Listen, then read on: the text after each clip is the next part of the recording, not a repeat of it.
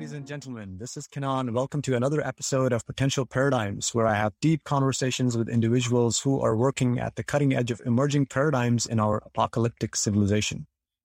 Well, today I'm very excited to have a special guest, Najah Abdusalam. Najah is a professional acupuncturist and crystal healing guide. In the past, she has worked in palliative care. Najah performs energy healing for clients suffering from emotional issues ranging from deep depression and anxiety. Najah has been developing new methodologies for virtual healing experiences designed to shift our deepest beliefs and stories that continue patterns of suffering. And she has also been reconnecting with deeper levels of our soul into our daily lives. Well, she has been working with these new modalities. So welcome, Najah. That's a big intro. Thank you. Well, I hope I did. I covered some all the stuff, but yeah, you pretty much did. Okay, excellent. Yeah. So I've been looking forward to this conversation. We've known each other for, I don't know, for a good 5 years, I think. Yeah, but we haven't talked to each other in a little while. Mm-hmm. And I always felt like we had to connect. I felt like a deeper, kindred, philosophical soul. Totally. And so here we are. It's happening. So there's a lot of good stuff. I think we were just talking about a few things, and there are a lot of interesting topics that we're going to be covering. We're going to be talking about purpose and permission in life, the value of rituals, perhaps automatic writing, death and loss as teachers, ancestors, victimhood, crystals. So a lot of very deep themes here. Yeah. So maybe to begin with, Najah, we can dive in. We were talking earlier about purpose and permission, and purpose in the context of what is my purpose in this life, in this human incarnation. And for some of us, for the rare of us, I think it's pretty easy from the get-go. They hit the ground running. I was definitely not one of them. And I think for most of us, if I'm correct, I hope it is a bit of a challenge to figure that out. So I had actually seen a Facebook video of yours with that title. So maybe you can start with that and speak about your own journey and how you came about on this theme. Yeah, no, it's a big theme that I've definitely kind of like struggled with for the majority of my life. There's certain people that are born and they know exactly what they want to do, right? Hit the ground running, and they know exactly what they want to do from birth. They want to be a doctor, they want to be an artist, whatever the case may be. That was not me. And Kenan, you said that wasn't you as well. It was more about I had to figure it out, and it's challenging when there's so many other paradigms that are seriously, it's a paradigm. So the paradigms that are around us that, really are trying to guide us and shape us in certain ways, whether it's a religious paradigm, the school paradigms, the different forms of schooling, and the parental paradigms with, certain ways of parenting. There's all these structures that are kind of around us, for our whole lives. And especially while we're growing up, right? And they do serve a purpose, but at the same time, for the ones that don't really know what their purpose is in life, they can be very stifling. And my whole journey from the time of being a little child was like bumping up against those paradigms and being like, no, I don't like that. That doesn't resonate with me. That doesn't feel good. I did know one thing I did know at an early age for me was that, it's really important for it to feel right in my body. And if it didn't feel right, then I wasn't going to do it. I'm a Capricorn, so I'm very, very stubborn in that way. So, I really gave my parents room for their money, but with really good reason, because I really knew from an early age that certain things weren't going to fly for me. And so, I had to go through this journey of figuring out truly what my purpose is, because there's all this excess noise telling us what our purpose is. As a woman, my purpose is to be a mother. I'm supposed to be a wonderful daughter. I'm supposed to be a supportive sister and a supportive friend. There's all these ways that I'm supposed to interact with the world. But the one piece that was missing was how do I truly want to interact with the world in a way that completely makes my heart sing? And so in order to get to that place, it's you really are it was a process of shedding and allowing, and this is where the idea of permission comes into play, because we have to understand that we are way more than the paradigms that have been put onto us, and way more than the ideas that the rest of the world has about how I'm supposed to live my life. You have to, you have to let go of those. And then once you let go of them, then you have to actually physically say aloud, I give myself permission to feel this way, to be this way, to do this thing, to be as loud as I can possibly be, whatever the case may be. You literally have to give yourself permission, because on the soul level, like the deepest level of who we are as these beings in these physical bodies, the soul, like that's where it's like, they're like contracts that are like stamped on that deep level. So that's why it's important, like the spoken word and saying like, I give myself permission, because it's almost as if like you're rewriting the stories that were like stamped on your soul from like a really young age. And that's where, I think that's where all of our power really truly lies, is like once you like remove, you shed these outside influences, you shed them all.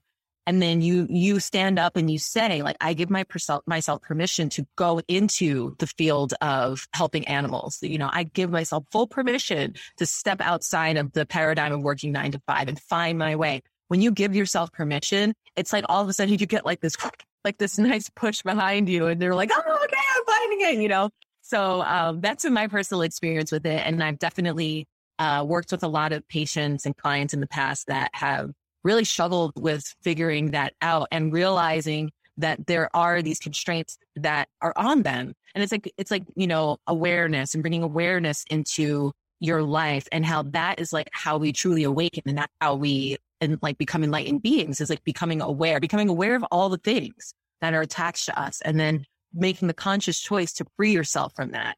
And then once all of that stuff is gone, then you can really easily like align with your purpose. And then you give yourself that permission to keep going forward. And then that's when like all the blessings kind of shoot out and catapult you into a whole new level of being. Oh, absolutely. This is so beautiful. I love the way that you said so many things. And I think that they also come along with the integration of your journey and a lot of the work that you've been doing. Which we're gonna explore into. But a few things that came to me is that I totally resonate with what you said. With that there's so much of this cookie cutter that when we come into this in the earthly realms, that in most cultures it looks like they want to fit you into where are you going to fit in this machine. And as we were speaking, I was kind of jogged this memory of early parts of my life, pre-teens, where I found like with certain things, I was pretty clear of what I wanted to do. And the sad part is that I got convinced by people around me of how that was not the most reasonable route. For me, that was studying like quantum physics and reality and stuff. Yeah. And so I did not realize, I can see in hindsight, how much I was infatuated and passionate about it naturally, without any effort, obsessed to the point of obsession. But it was like, oh, how are you going to make money? You're going to be like a poor teacher or something like that. And I took away that permission. I wasn't even aware that I actually had that choice. Yeah. So, and I think the system we live in, it does it to so many people. And we have what we have today. I think that's a big part, that rather than tapping into our natural enthusiasm, our natural desire, we kind of get into this confusion. And so many psychotherapy sessions later on and challenges in life kind of stem from that initial confusion. If it could only be straightened out at that early point in time. Yep. So how is that reflecting? How, when you're speaking with your clients, how does that? But like one of the things I heard you say is feeling it in the body. Or you said that the body intelligence, you always had that kind of connection. Yeah. Yeah. For me, physically, it always feels like, you're like a little bit concave, where your shoulders might become rounded. There's like, you even might become more hunched over in the center, where you're not really like using, the power of like your solar plexus, right? Like right below your rib cage, above your belly button. It comes physically in like this forward rounding of the body.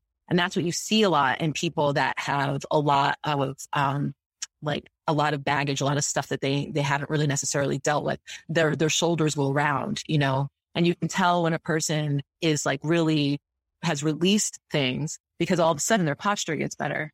Their shoulders are back, their chests are up, you know, and if when you watch them when they walk, they start to walk from this center place. Like in Chinese medicine, we call like this area, the solar plexus and below, like the dantian, which is like the field of immortal elixir is like the name of it, but it's like from where all of our power comes from. So it's like, we're not mindful of it when we walk, but that's the area that's really moving us, propelling us forward. It all comes from the center. And a lot of times you'll also notice that people are, you know, they're rounded forward. And a lot of times externally what they're projecting is a lot of blame. It usually comes along with when you are like really not standing in your power and you have all these constraints on you. It usually comes in the form of like they're talking about how everyone else is the problem. It's like all these things are bothering them. All these things are the problem. And they have this rounded forward posture. They have back problems, you know, certain things like that. And that's always a clear indicator that they're not standing in their strength. And then for me, when I was a kid, it was just like, it felt like almost as if like I had like an internal straitjacket is like the best way I could describe it, where it was like me as a child, I was like so wild and so free. My parents were like, holy crap, like, like, what are we going to do with this child? Like I was always dirty. Like they were like, oh my God, out of all my sisters, I was the absolute like most challenging child for them. And so every time that my parents tried to reel me in, I could feel like this internal straitjacket, like closing me over, you know? And it was uncomfortable. Like, I just remember being like, oh, no, that doesn't feel right. That doesn't feel right. And so I would fight against it in any way that I could. You know, I was like trying to figure out like how to outsmart my parents, how to do whatever I could so that they would not try to constrain me. And it just felt like a constraining for me personally. Is that it? Wow. No, that's really beautiful. And I think, one of the things that I've been observing is kids now in this part of my life. And although every kid is different, you can see how they are naturally tapped into that joy and expression of freedom. Mm-hmm. And, you know, and I think that's where the parents oftentimes or mostly try to limit that. Yeah. We live in a culture where if you're laughing or you're too joyous, that's a problem. Yeah. You know, people tell you, oh, you know, that's too much. And so one thing that came to mind is very recently, I had the privilege of spending some time. I was living in a house with some friends, and seeing how they were raising their child was a huge lesson for me in the context of the conversation we're having. Yeah. And they were giving their daughter, treating her as an adult, mm-hmm. This 3 or 4 year old, as if she was an equal in table conversations to everything she did. She was not with someone with a little body, yeah. And, you know, someone who needed too much. So this freedom completely was like a friendship. And I was just seeing how that was, you know, impacting her creativity and power of autonomy and confidence of what she wanted to create in life. Yes. And I was like, wow, that's so simple. Whereas the way I've seen, you know, the opposite of that is that these kids are like victims. They don't know anything, and you have to tell them everything that they need to do. And it kind of stifles their natural expression of life. Yeah.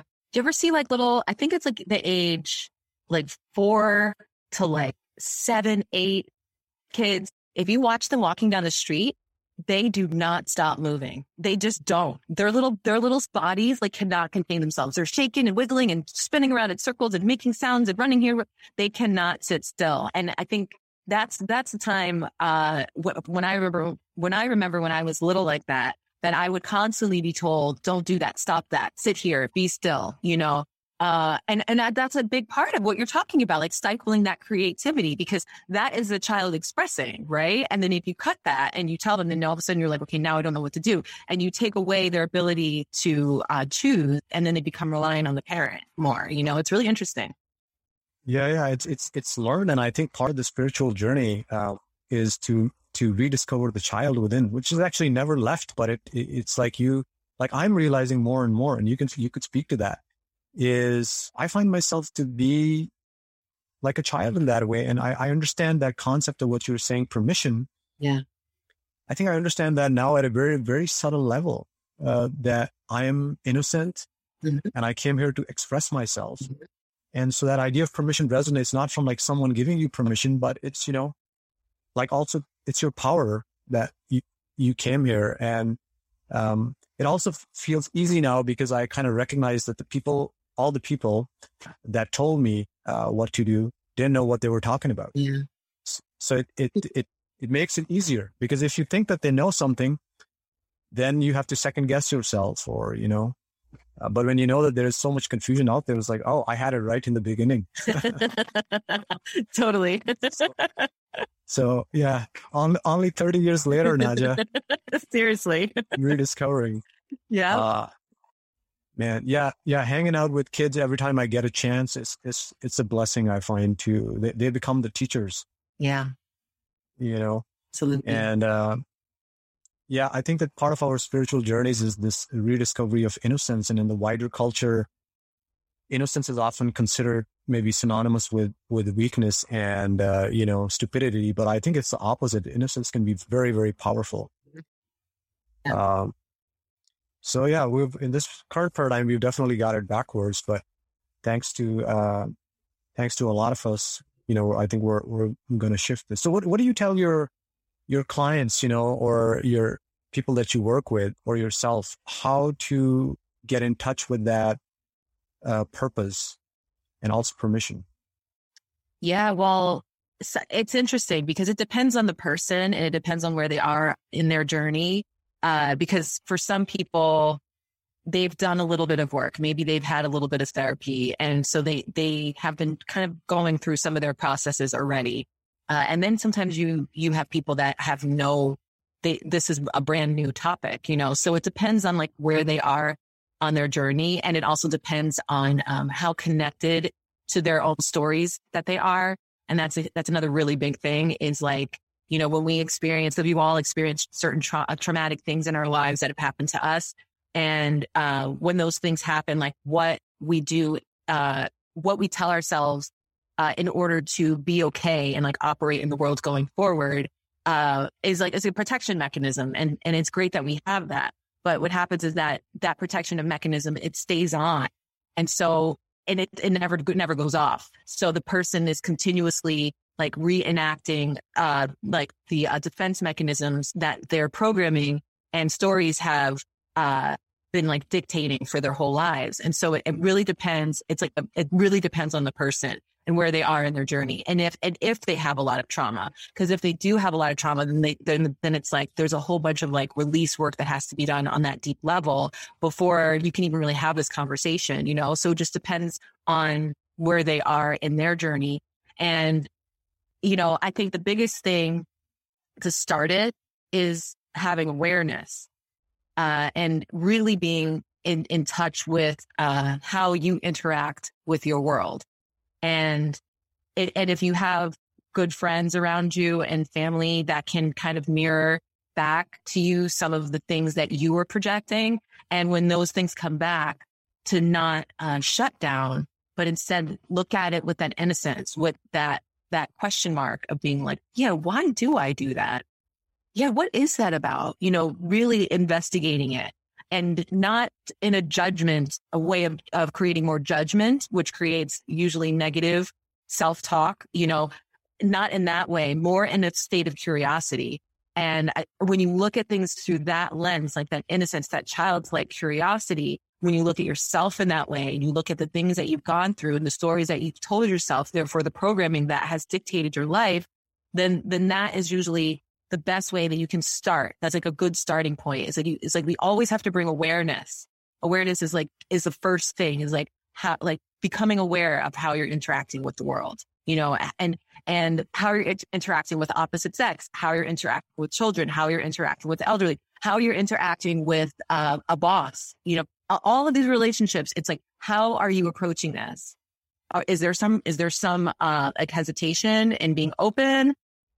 There is. Where is that coming from? You have to kind of do your own investigative work. And in like my practice, I'm asking those questions to my patients. I'm really asking them those questions, like, how do you relate to X, Y, and Z? How do you see yourself? How did you see yourself in the past when you were like this? And how do you see yourself going forward?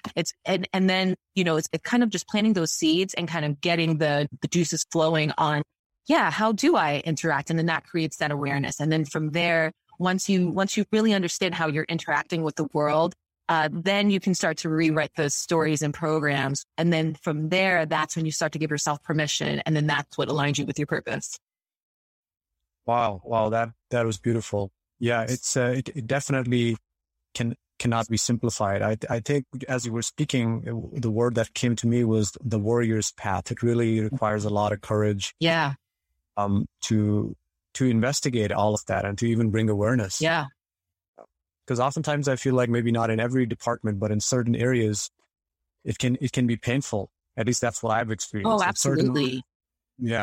Certain parts are definitely easier, but I feel like certain relationships and certain things you don't know, but you're kind of closed off there, and trying to open that and, become vulnerable there. We need all the support we can. And that's where it comes, that attitude of being a warrior. At least that resonated with me. Yeah. And then for when I have patients that are like really coming up with like some difficult stuff, and then for me as a practitioner, like it's really about holding that space, just holding that space for them to like create a safe container for them to feel release, have epiphanies, whatever the case may be, just creating that container for them, that safe space and place for them to do and feel however they need to, for them in order to release, Yeah. Mm-hmm. Yeah. That, I love that word release, and how you were earlier talking about the posture, and that how through that postural observation, one can, as in your case, as a healer, one can notice, what is happening, where is the contraction. Yeah. Mm-hmm. And, one of the things that I had heard from a spiritual teacher, which I've kept in my mind, maybe as a litmus test, is he said, when you're figuring out what is that you need to do in life, you make that decision when you're the most joyful, naturally. And once you're in that state, you fix it. And once you come back from that state, then the doubt comes in, oh, should I be doing this? Oh, this is too hard. Then you do not change. You commit to that state of joy. Yeah. And I mean, of course, there are no shortcuts, and it's a very individualized process, as you said, because each one of us is very unique and has different experiences. But I found it to be a useful tool. Yeah. Because I find that when one is joyful, when one is happy, it could be in the presence of kids, for instance. The ideas that I have, they just come out of a place of joy. Yep. Completely. And I was like, okay, maybe can I honor them later when I'm not in that state? Yeah. And I find that maybe because you're in that joyful state, then life is being created from that place of joy, and not from a place of, if I do X, Y, and Z, then I will get to relax and be happy. Instead, you start from relaxation. Yeah. Another theme that you had mentioned, which you just briefly touched on, maybe it's good to dovetail into that, is soul contracts. Mm-hmm. And maybe it connects with this purpose. And part of your work is to integrate these deeper levels of our being. Yeah. So I'm very curious to see how you are allowing or helping facilitating that for your clients and yourself as well. How have you done that? It's been an interesting process. I guess first I'll talk about it from like a more personal place, because like even as like a child, I always had a very, very curious mind, and in my mind, anything was always possible. Right. And because of that, I've always gravitated towards like philosophical conversations about like what happens after we die, and like what's out in space. And like, even as a kid, I was like, pondering these like deeper questions, and, we have always just been really open in terms of like the way that I see what happens to us after we leave our physical bodies and stuff like that. Like I grew up in a Muslim household, and my dad's like he's very religious. And he's always been that way since we were very, very little. And so having a background with a very religious father who really wanted all of us to do things in this particular order, in this particular way, because if you don't, you're going to go to hell, or, you're going to meet the devil, you're going to meet Shaitan, that was always a thing. Right. And so, you live your life in this way. He wanted us to live our lives with a little bit of like this fear kind of like, going forward. And I knew that, again, that was when the constraints came over me. I'm like, that doesn't feel right. I don't believe that. That doesn't sit well with me. And then it wasn't until I moved to San Diego and I started doing a lot of energy work and a lot of healing work that I really started I truly started to understand like our spirits. I started to understand how we come into these physical bodies. Earth is a big school, and we come into these physical bodies, and we come here to learn certain lessons. And we come in with certain contracts. You're talking about soul contracts that from past life, because, we lived many, many lifetimes. And so we come into these physical bodies to learn certain lessons and then attached with these lessons sometimes are certain contracts that we have had in the past with other people, with other beings. And we come into this world and we reenact these certain scenarios to learn our lessons and to help to sometimes, really like connect in that soul contract. And then other times it's like to break it when the contract is up. And so learning this way has been like the most freeing thing for me and my soul and my body, because it allows me to really take control and pay attention to this life, because this is the one that I'm in right now. And so it allows me to like look at all of the things that are around me and like the lessons, the precious lessons that I'm learning, and all the beautiful people that are around me that are here to help me learn them, and the vice versa, and how I'm here to help them on their journey and whatever the case may be. And so like that had, once I understood that, and then you talk about like soul contracts, and then you understand that the soul is this thing that is just, it's this major thing that's in this physical body right now, but it still has like these huge, huge ties to so much beyond this physical. And also tied to our ancestors, which is the other topic we were talking about, and our ancestors, like the contracts that we have with them. And so, for example, like bringing so like the soul contracts in spirit are one piece. But if we now talk about soul contracts in like this physical life. So like quick story, like before I was even a person and I was in my mom's belly, you're like barely formed into much of anything. You just have like a little tiny little, you're like a little electric spark in there. My parents were like having like a hell of a time together. And my mother was not really like, she was really not doing well in terms of like her emotional, like mind and body. She wasn't doing well. And yet I was this little zygote in her belly. And so, because of that, it's like imprinted on me at an early age that one of my soul contracts was that like, I was going to take away my mother's suffering, and we do this it's so deep, it's beyond the conscious mind. The conscious mind is like this tiny little layer. Then you have your subconscious mind underneath that. And then you have the whole unconscious mind, underneath that. So it's like, it's so deep when you don't even at that stage, it's like, you just connect to the feeling and that feeling of my mother's suffering. And then so when I became me in this body, one of my contracts was to make sure that my mother didn't suffer. So my whole life, I had that in the background guiding me, like making sure that like I was making sure that my mother was okay. My mother was okay emotionally, even though she's a phenomenal woman and she's done so much work on herself to release a lot of the traumas that she experienced in her life. So she's doing great. But sometimes it's like you still have those contracts. Just because now she's doing great doesn't release you from that. It's like you still have that contract that you made in utero that you were going to protect her and keep her safe. And so then how do you deal with releasing that? Because that contract doesn't really served you at that time when you were small and in utero and connecting with your mother. It had a purpose. But now as an adult, it doesn't have the same purpose. And so it's almost like as if like I see us as being such energetic beings. And so anytime that you have these soul contracts that aren't really serving you, it's like robbing you of your energy. You're adding to your life force. So it really is important to do what you can to release certain contracts so that it frees up that energy, frees you up energetically. And so, the way that, because it kind of dovetails into the book, It Didn't Start With You by Mark Wolin, which is an extremely powerful book. And talking about like the ancestral ties that we have and like how to go about, number one, finding them and then finding the ties, finding the soul contracts that are connected to them, and then how to release them. And in the releasing process, it's really about like seeing that person that you have that contract with, seeing them as being like whole and completely in their own power. Like in my case, it's like me seeing my mother as being like a fully capable, fully functioning woman filled with so much love and so much to give that she doesn't need me to hold that space in that way any longer.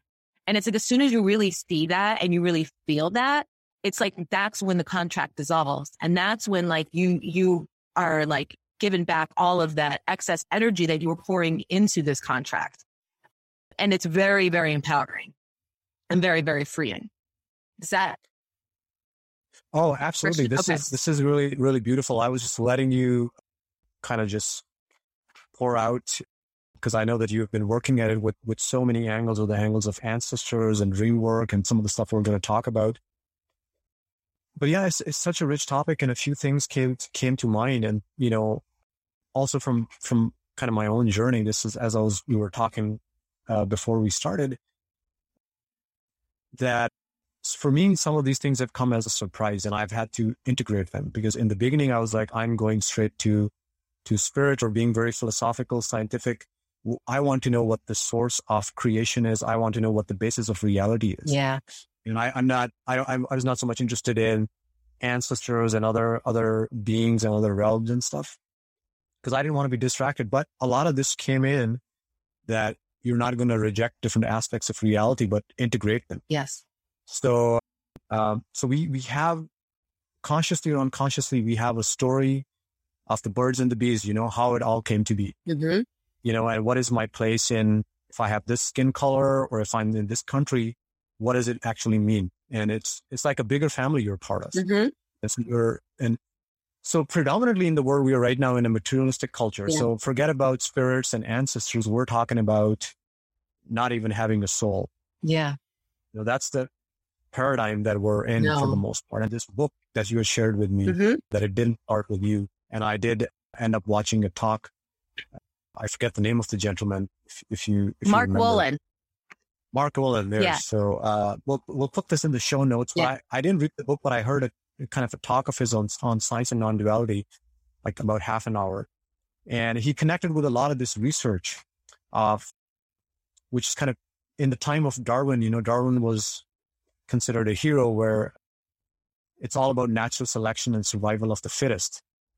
And ancestors don't really play a role. What your parents do doesn't really count. But what counts is what thousands of people have done before. Yeah. Only that matters, but immediate parents don't matter. So I think there was a gentleman by the name of Lamarck who had proposed this idea that he thought that your immediate ancestors, you know, he gave this example of if there are like these long-necked giraffes in the forest, mm-hmm. and suddenly all the trees vanished, then in the very next couple of generations, you will see the necks shortening in size in the offspring. Yeah. But everybody dismissed that. And now we have a lot of research, you know, connecting it back to Mark's book of this epigenetics, where if your ancestors were in famine, then your chances of becoming obese are higher. Mm-hmm. This is actually a published study, very recent, where I saw, mm-hmm. where it was from World War II people, you know, where they were a lot of famines, and their children's, guess who? The Dutch people, or these giants, they had these immense growth sprouts because they were overcompensating for what their immediate ancestors had done. So I feel like even scientifically, we're kind of verifying this, even in our in our DNA. Yeah. This memory of ancestors is there. Completely. Well, I was going to say in that book, I think, you know, literally everybody should read this book, because everybody has trauma and everyone's family has trauma. And it's really about the traumas that we don't talk about. Those are the ones that really imprint on our messenger RNA. And those are the ones that we pick up through our ancestral line. And he talks a lot in the beginning of the book all about these experiments that were done on mice, mm-hmm. and showing how many generations, like one trauma affected like X amount of generations of these mice.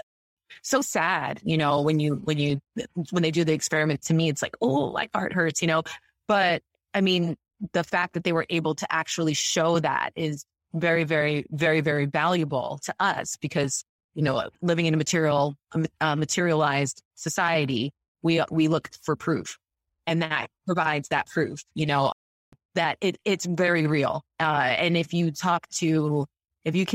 the book and you follow what he says, and you find like what rings true to you, like the statements that ring true to you that are tied to someone other than yourself. And you go and you do that work, you're going to be amazed at the results. You'll be amazed. I couldn't believe the story that I was told when I went through and I connected with my grandmother that I never met. She died before I was born, and my great grandmother, obviously, that I never knew. And I found out the stories. It was incredible. And to be able to now see them in a different way, in a different light, and to rewrite those stories has created so much freedom for me. And I'm so grateful for it. The book is phenomenal. It is phenomenal. Yeah, I really want to look into that. And actually, one of the questions that came to me while I was listening to his talk, which was kind of short, and I think he talked about going on a spiritual journey and being told, he was expecting that will deliver him the goods, the peace that he was seeking. And one of the teachers that he says he was in this giant line, and when he met him, the first thing the teacher said was, "Go and make peace with your parents." Yeah. And so he said he didn't listen at that time. It took him to hear it from someone else. Yeah. Yeah, but I was wondering, of course, I want to look at the book, and it didn't start with you. Even the title is quite inviting, and there are a few talks if people want to check out, and we'll put them in the show notes. And of course, people can reach out to you as well. Absolutely. But yeah, I think you said something, because the question that came to me was, okay, how do you make that peace as these stories are unveiled? And maybe you could talk a little bit about that. But something did flash in my mind as you were speaking. And that was when you were recounting your story of, being in the womb, and you recognized perhaps you had this revisitation of this experience of being in the womb, and the contract that you made with your mom that you were responsible for her not suffering, which for someone who is a newborn, that's a pretty heavy contract to sign at that point in time. And so what came to me was when you mentioned that you then saw your mom not as a kind of a victim, but a fully powerful being who has all the capacity to take care of herself. And to me, that was like a light bulb go on, like an answer. How do you make that peace? And to me was that is something, the lens that I've trying to incorporate, is to not see anyone as a victim. Yes, there are situations where where one could offer support and compassion, but we oftentimes have this view that, we must help people because somehow they are incapacitated. They don't have the capacity to help themselves. Yeah. Well, they don't a lot of the times, and the way that the world is structured, it's structured to not like that you yourself do not know how to take care of yourself. Like you don't know what products to buy. You don't know how to take care of yourself. You don't know what car to drive. You don't know what school to go to. You don't know anything, that you have to be guided. That has been ingrained in our society since we were children, and so, and a lot of people they still subscribe to that, that thought that like, they don't know, everyone else knows, they don't know anything. They can't trust themselves. They can't, and so then that's them being like, help me. And that's where the victim mentality kind of really comes from. And we truly aren't, like you said, we truly aren't. But right now, the way our society is structured, a lot of people think that, they don't have the power. And that is something that I've found in my work, that going back to parents, it usually stems from society, and then the deeper victimization mentalities come from, there's like a lack of nourishment that they've received from their parents, usually the mother, in some way, shape or form. When you pull in pulling that victim card, it's like, as you're crying for the attention, it's like a baby in their crib crying for the attention from their parent, and they didn't get it right as a baby. And so they create situations in their lives where they keep crying for attention, crying for their mom to come and rescue them, and I think, we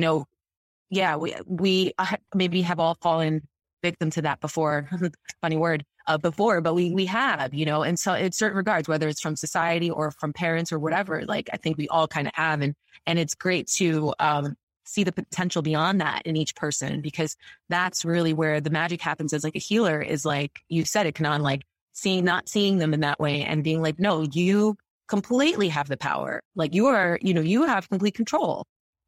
and really getting people to understand that on a deeper level, than just like, this way of being like, I do what I want. You see South Park in that episode and the little girl's like, she's so terrible. And she's like, I do what I want.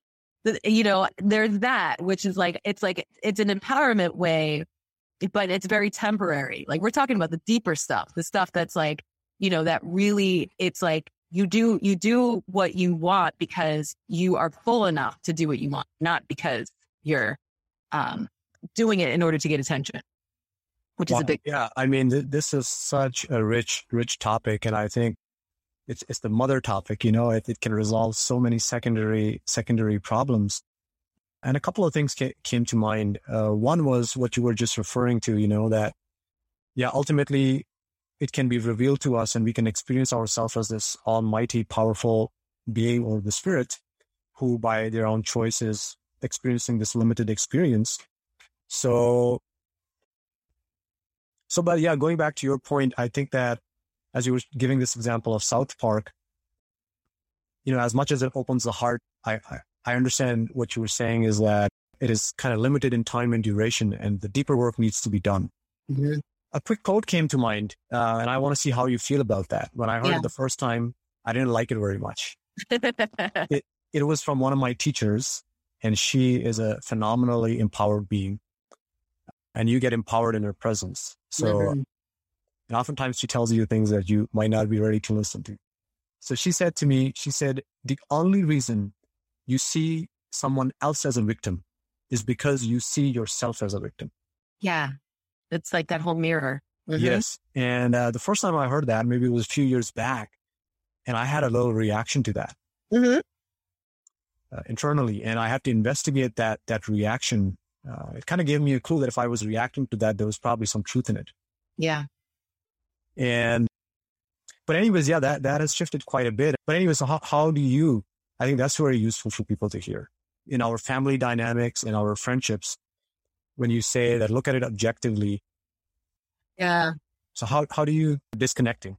It's not something that I've always done. I'll tell you that, I feel like a huge reason as to like what even catapulted me to move to California from New Jersey was my family and just being in that family, container and all of the stuff, and I just really needed to like remove myself from that for a long time. And it wasn't until I moved to California that I was able to actually tap into that more.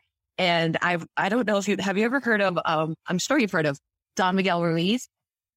Oh yes, the four agreements. The 4 agreements. Yes. Yeah, and like sometimes it's so funny because some people have like a reaction to that book because he has a really, really direct way of speaking, and so for some people it can be really off-putting.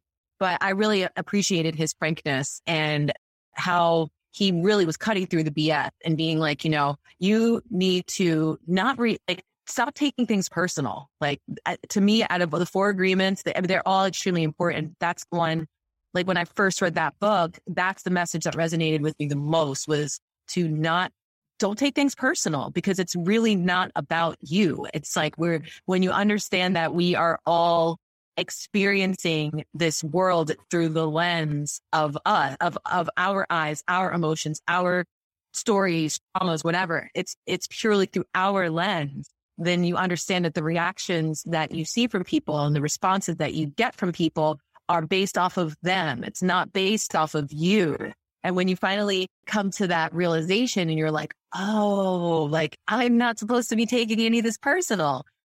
And then it really helps. And so I being an acupuncturist and walking the path of a healer, I have had to really understand that.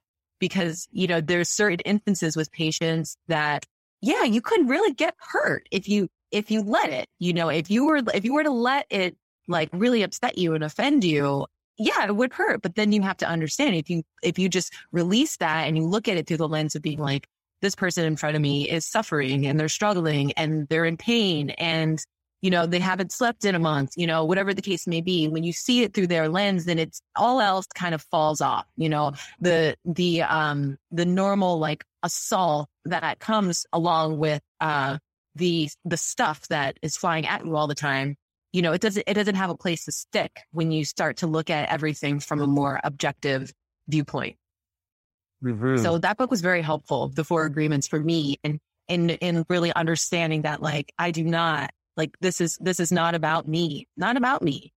It's really never about us. Right. It's just the things that are happening around us.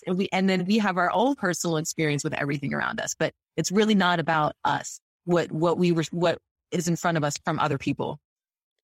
Yeah, it's totally that objective viewpoint, and we'll put the book there in the show notes as well. And I feel like the more we see that the situation that life is presenting situations and not so much problems, but I think we have to connect with. There are so many ways to do that with our true power. Yeah, as spirit. And I think you and I were having this conversation earlier, that it gets revealed to you at some point, that only if you want to know the answer. I think that's very important. All these things that we're talking about, if people challenge them, well, how can they come in my experiences? Like, if you are really curious and you investigate them, then it comes into your experience. But if you're not curious, it's not handed down to you, these truths.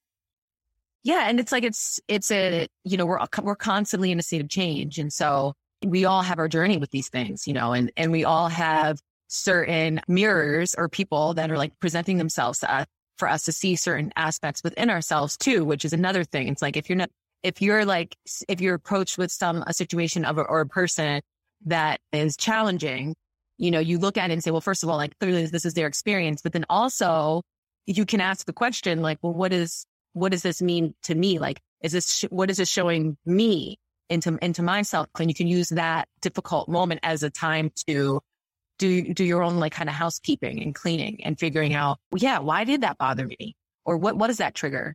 Do your investigative work that way. So I do a lot of that too these days, where if I am confronted with something that's really uncomfortable, that's just is not feeling right, I do try and investigate it and figure it out from, like, on a deeper soul level for myself, as well as, like, looking at things objectively. Yeah. Wonderful. So that actually brings a question in my mind, because I've been feeling that as we do this kind of investigation, or when I do it, I'm discovering more and more subtle layers of this work that are more on the feeling level. And oftentimes, more and more, I see that I don't have, like, a narrative or articulation of why that is happening. And I wanted to kind of check in with you with that. What you think about that is that sometimes I feel like I have to trust more what I'm feeling in the immediacy of the situation to kind of make it simple. The kind of process I have now that I'm trusting more is less of what the reason is, like, not even going there at times. If it comes to me, it's fine. But sometimes I feel like I have nowhere to even begin. So I can tell you very quickly, like, there was this situation that happened to me yesterday where I was speaking to someone, and on the phone, I didn't know this person. And I had this just discomfort. I felt like maybe just something in the vibration. I felt like I was kind of being constrained. Yeah. And so I just sat down for like 5 minutes after this 10-minute phone call, just kind of felt into my body. And then I was like, okay, I'm not going to enter into an agreement with this person just because of feeling this way, because I don't know what it is, but I don't feel that this will be good. So I just trusted that. And I just told them, I don't think it's going to work out.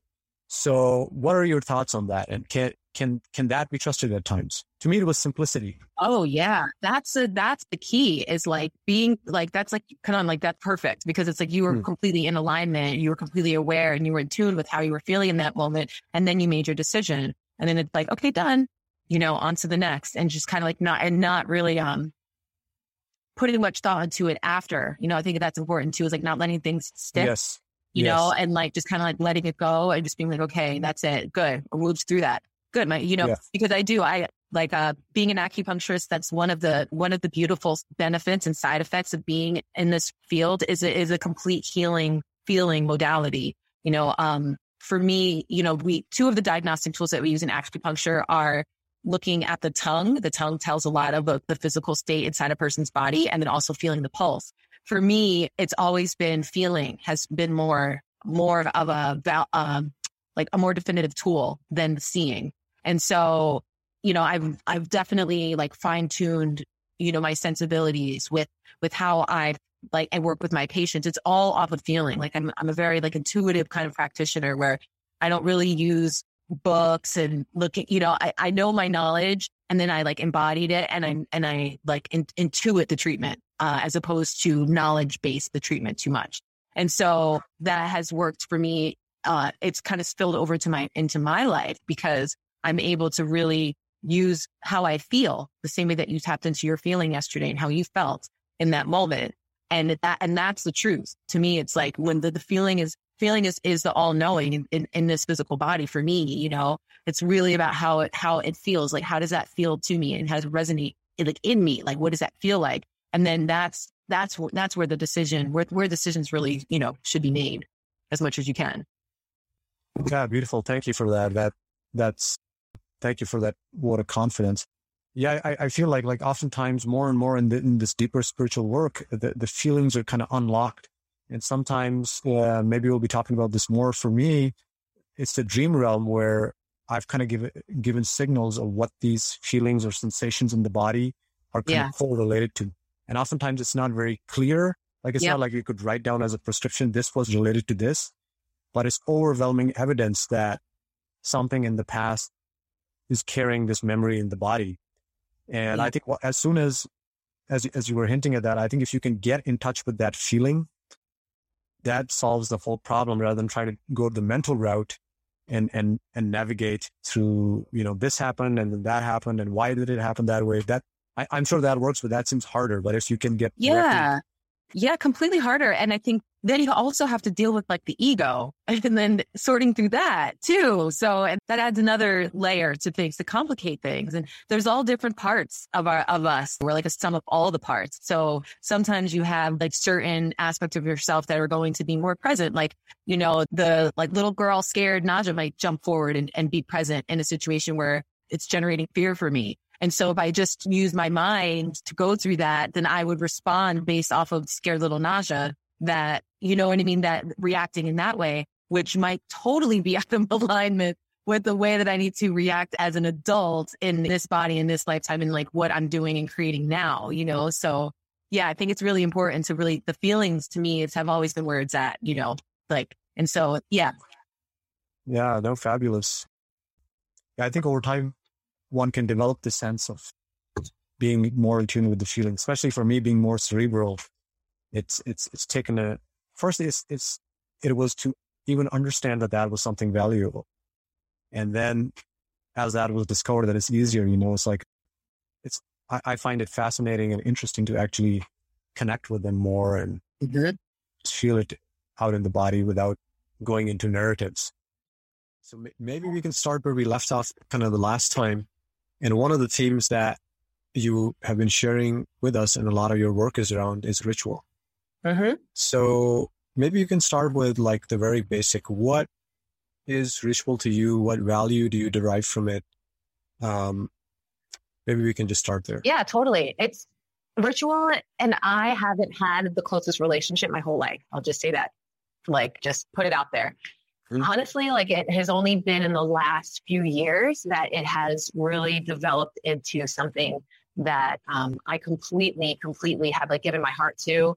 And I look towards it in a lot of ways in my everyday life to just to help me along my day, along my week, along my months, the lunar calendar, whatever the case may be. And it's been a process, that's for sure, because it wasn't until I was married and I was with someone that was very, very narcissistic and very controlling. And in that time, I had let a lot of the important parts of myself fall to the side.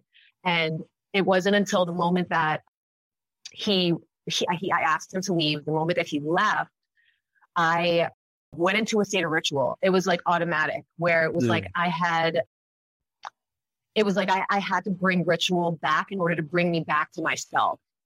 And so for me, that looked like in the beginning of getting in touch with ritual was cleansing, literally a cleansing, getting in the bath and cleansing my body with just intention, really deep, strong intention to clear my field, my physical field of all that was left from that relationship. And I literally just took the time and I like showered, like I looked at the bath as if it was like a bath filled with unconditional love. And I got into it with the intention of cleansing my physical body with this unconditional love. And that was the first time that I had reconnected myself with ritual. And literally that was to bring me back to myself, because, you know, and sometimes in relationships that happens. And, you know, it was years in the making of this disregarding of myself in this relationship. So it was like the first moment that I was like, oh, okay, now it's time for me to bring that love back to myself and nourish myself. So it's really important.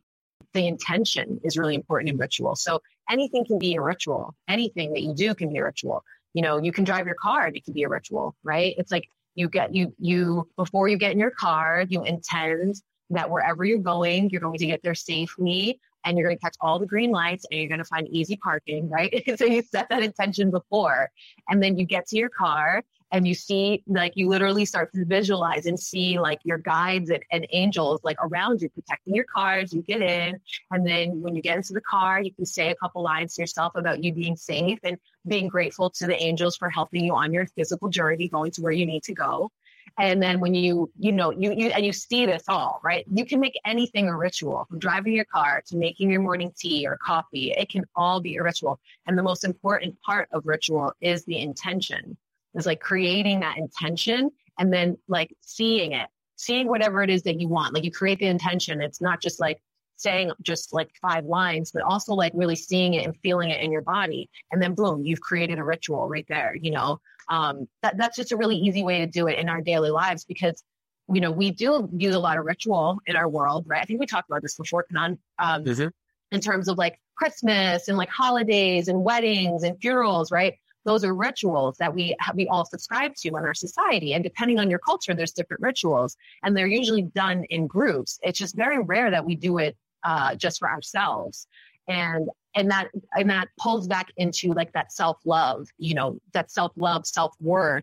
When you make these things ritual and you use the intention, the power of the mind visualization with whatever it is that you do, then you're able to really, really like fill your cup back up. You know, and that's the beauty of creating ritual in a daily basis. So that was like that's like one ritual that I did, right? Like a while ago when I was getting over that relationship. And then like on a daily basis, it just kind of looks like I do a lot when I make my morning coffee, because I love the whole aspect of it, the smell, you know, the grinding of the beans, the getting the water, you know, like all of it. Like I go through this whole ritual and I take cardamom pods and I crush fresh cardamom pods. And I, you know, like with my mortar and pestle, like I go through this whole thing. It's a very elaborate ritual that I do in the morning for my coffee. And then I sit down and I'm just so grateful. And I take that sip and it just grounds me, you know, and that's energetic, because coffee literally takes 20 minutes in order for the effects to kick in. But It's like creating the ritual around it is what will center me and ground me. Like that's just on like a daily basis. Like my coffee ritual that I do, you know, and then when we have the new moons and the full moons, I do my other rituals, which I shared with you before too. Yeah. Yeah. Oh yeah. Thank you for sharing all that. I mean, there's so many powerful things that you've shared. In particular, I like how you talked about imagination and intention in particular, and also the kind of reconnecting with yourself. Yeah. And this is good that I'm talking to you, because rituals have also come more into my life in a conscious way, as we were earlier talking, and you just highlighted that there are just so many rituals. It just seems like everything in our life is a ritual, but at least the way I've been seeing it is, for the most part in society and culture, it's been forgotten why we have culturally inherited, you know, taking marriage vows to, you know, in certain cultures and traditions, when an animal is used for food, there is a proper ritual to honor the animal and to also honor that this is life that you're consuming to sustain your own life. And now what is happening with this particular example is, you know, we don't need to talk about it, but if you see any of the documentaries, I've been exposed to some of these documentaries about how animals are treated. And it's just incredible that the level of violence and all the stuff that goes into it. And then we just consume it in a completely disconnected way. Yeah. From everything, not just animals, but plants. We don't know where the food comes from. We don't know who are the people who prepare this food and how they are treated or what kind of economic conditions they are in. And so there is this complete disconnect. You have water just coming in the taps without any idea of where it comes from. And so when you said reconnecting, that was like a light bulb for me that when I'm doing these rituals, I was trying to label, and this didn't occur to me before I spoke to you. I had some good reasons of why I was doing it. But yeah, one reason is to reconnect with what is the actual state of affairs. Yeah. Because I feel like at the end of the day, if you're not reconnected, then it's not good news ultimately. Yeah. In the long run. It's like jumping off a plane without a parachute. It's good while you're coming down till you hit the ground. So I think in this pandemic, we are kind of hitting the ground, realizing that we perhaps have to bring that intentionality and awareness to how and why we're doing what we're doing. Yeah. And again, then that touches on just being present, and like really understanding, like if you're in that moment with whatever it is that you're doing, like you're saying with food, and you take that time to think about like where this came from, that's right in front of you, it's like bringing that present awareness to it. Yes, no, that's fascinating. Maybe ultimately when we are fully present, we don't need to orchestrate rituals because the purpose of ritual has already been fulfilled. Yeah. But till that time, these kind of making it very aesthetic and very sensual is, I think it brings in that presence. It helps. Yeah, completely. It helps. It reminds me of when you talk about food, I spent just a tiny bit of time at Deer Park Monastery here in Escondido, the Thich Nhat Hanh's beautiful, beautiful, beautiful sanctuary and monastery. Yes. And have you been there before? I have once, maybe twice. Yeah, it's a pretty big place actually. Yeah, like when I went, I ate there. Were you able to eat when you were there?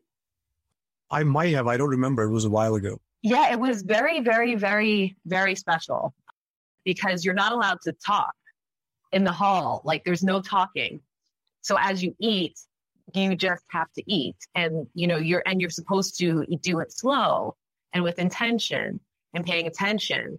And that's really, Thich Nhat Hanh, I guess that's really what he's really about, is being present, right? It's like getting you back to the present moment. And when you're there and then they ring the bell and everyone has to stop and you just absorb the present moment. It's like so beautiful. But I remember that about the food and being in the hall and eating with other people, like a room full of people, and everyone just contently enjoying their meal, just them and their meal, and it was very special to see. No, that's fascinating. And I was kind of giggling a little bit because what you just said reminded me about 5 years ago, I was doing some Zen retreats. I had a Zen phase for a while. And I forget what the name of the ritual was. I didn't know it was a ritual at the time, but they had these very elaborate rules of how the meal was done. And one aspect of that was folding your napkin in a very particular fashion. And placing the chopstick. For the life of me, I hated that ritual because I could never get it right. I could get it approximately correct, but that wasn't enough. So I had to start again, and someone had to always help me during the retreat. I had to ask for help, and I felt embarrassed, so I had to pay attention while other people were folding their napkins. Yeah. That mindfulness aspect, it really felt painful at that time. So I was just reminiscing, and now I'm seeing is how much of that I actually see the importance of that.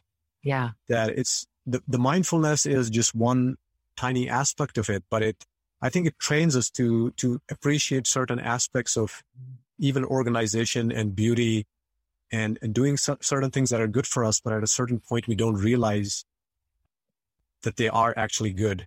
Yeah.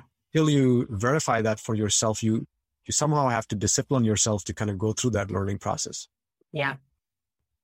So anyways, I think mindfulness can be tricky when you start out. Very, very, very, very. Yeah. So one of the things that I was touching with you upon earlier was in terms of ritual, because I know you have a kind of a Chinese background, Chinese medicine background, and you're an acupuncturist as well and a healer. And that is the 5 elements. So in the Eastern traditions, pretty much, and also here, I think in the Native American traditions, all indigenous perhaps traditions have the 5 elements, which is earth, water, fire, air, and then ether. And so I've been doing certain meditations around that, both from kind of the yogic standpoint and the Sufi traditions. And I felt that it was very much, as early as I was sharing with you, very much like the ritual conversation were happening. But I was not looking at it from that perspective. So yeah, I would love to hear from your traditional training and also how you see this. Yeah, because it's like something that I always hold like really near and dear to my heart. I had no idea when I was going to school to become an acupuncturist that I would learn about the 5 elements and that this was like a big part of Chinese medicine. I honestly had no idea. It was like this beautiful gift that I was given on top of learning all the other parts of becoming an acupuncturist, because of the fact that the 5 elements are a little bit different in Chinese medicine than they are in Ayurveda. Right. Because it's wood, fire, earth, metal, water. Those are the 5. And so it's a little slightly different, but it's based off of the same thought, that like the interplay of each of them and how each one supports each other. And learning that was always like, I was like, oh my gosh. And then looking at the fact that those 5 elements that we were learning about actually exist within our physical bodies. So there's the water element, there's the fire element, wood, earth, metal, all of that exists inside of our physical body. And the interplay with all of them, and how as soon as one becomes out of balance, then that'll throw the whole system off. And the system of Chinese medicine is so deeply intricate. It's so intricate. So, it's like we are the microcosm of the macrocosm, and we contain all the same elements that are in the exterior are also in the interior. And the way that we connect the two is through the senses. So for like interior inside the body, there's like the earth element, and you use the sense of taste is considered the earth element. And like certain characteristics, like the voice, will be more sing-songy. We talk about the voice being sing-songy in Chinese medicine. That's going to be considered earth, an earth sounding voice. And, like the fluid, what's the fluid of the earth element? Because the earth element is really responsible for fluid metabolism. It's almost like it's just all the fluids of the body would be considered the earth element, because the digestion is like the center that is responsible for moving fluid. That's its main job, is to separate what we call the clear from the turbid. And that's like the main process of the earth element inside the body. And it's so crazy because, it was like mind blowing when you start to think about it. I'm like, well, the earth, and like, what does the earth do? What does our earth do? And you're like, oh my gosh, like our earth like transmutes all energy. Like it's crazy, even to the point where, we create all of this man-made materials like plastic, which is like terrible for the environment. Right. And yet the earth is figuring out how to transmute the plastic and turn it into something useful. It's like the most mind-blowing thing, where you're like, okay, so like the power of the planet is like, you start to think about it and it's completely mind-blowing. And then you start thinking about the earth element inside of you and what is that processing for you? And how does that connect to the water element? How does that connect to the wood element? And it just shows like the interplay of it all. And one thing that always struck me a lot when I was in school was how we look at the elements that one feeds directly into the other, right? So wood goes directly into fire, goes directly into earth, goes directly into metal, goes directly into water, and then back to wood, right? It's a circle. This is a circle that they all follow. And I never quite understood it in the way that it was taught, because in my mind, in my brain, the earth element should be in the center. And I couldn't quite understand why we were being taught that they were all around in a circle, because when I kept trying to go around the circle and saying, well, I understand how this one feeds into this and how this one feeds into this, but I don't understand how this one feeds into this. Like, what's the connection here? And I started really going through it. And I remember like even asking my professors, and they were like, well, that's just how it is. Like the elements just feed in the circle. But I'm like, yeah, but it doesn't quite feel right. And then it was interesting because I recently took a beautiful course all about crystals and gemstones, which I think I mentioned before. But our teacher, she totally believes and looks to a different model of how the 5 elements are represented, with the earth in the center, and then the 4 elements around the corners, and how each element passes through earth before its transformation. And that is like, and it's a very Taoist, it's a very old way of looking at the 5 elements, that like the earth is in the center. and that all the other elements pass through and transmute through the earth. And, that when I saw that, I was like, that's exactly what I was trying to say all this time. Like in my mind, I was like, it just doesn't feel right. It's not sitting right with me. Like, I don't know why they're trying to put them in this direct flow. Like, it seems like there's something missing. And then once I realized, the earth is supposed to be in the center, then to me, it brought it to a whole nother level. Cause then it makes sense. Everything made more sense to me when I started looking at it that way. And I realized the power of the elements within ourselves and how they can be used as tools too. Which is a whole other topic, which we'll talk about later. But yeah, it's very interesting. The importance of them, it can't be mistaken. You cannot mistake the importance of the 5 elements. And the mirroring in our world within ourselves is when you tap into that, it's like, it changes how you see everything. It changes how you see everything. Like you said. Yeah. And no, this was fascinating. Maybe we can shift gears and go to something that you are an expert of. And I heard a little bit from you, which is crystals and how you use crystals in the healing process. And so someone who's like me, who doesn't know too much, I mean, I'm fascinated with certain stones. And these days, in our culture, we have started to see shops and places where you can actually see these stones and buy them. And I know that they definitely have an effect. Yeah. Nothing else, just the aesthetics can be shocking and different people can be attracted to different stones. So yeah, take it away. Yeah, this was the perfect segue because we're talking about the earth. Yes. And, talking about how the sacredness of the earth and understanding that the earth is alive and tapping into the fact that we have a vibration and the earth has a vibration, right? The Schumann resonance is what it's been called, 7.83 hertz. I think, or megahertz. I forget which, if there's an M before the hertz or not, but we each have a vibration, right? And it's almost as if the crystals are the bridge that connects us back to the earth and connects us into the celestial cosmological realms, right? So it's like the crystals and stones are these beautiful gifts from the earth that we use to connect back to the earth and up into the heavens. Just a side note. So there's the character for man in if you look up the character for man in Mandarin, and it kind of looks like this, where it's there's this upright piece and then underneath. And it's almost as if man is the connector between the realms of heaven and earth.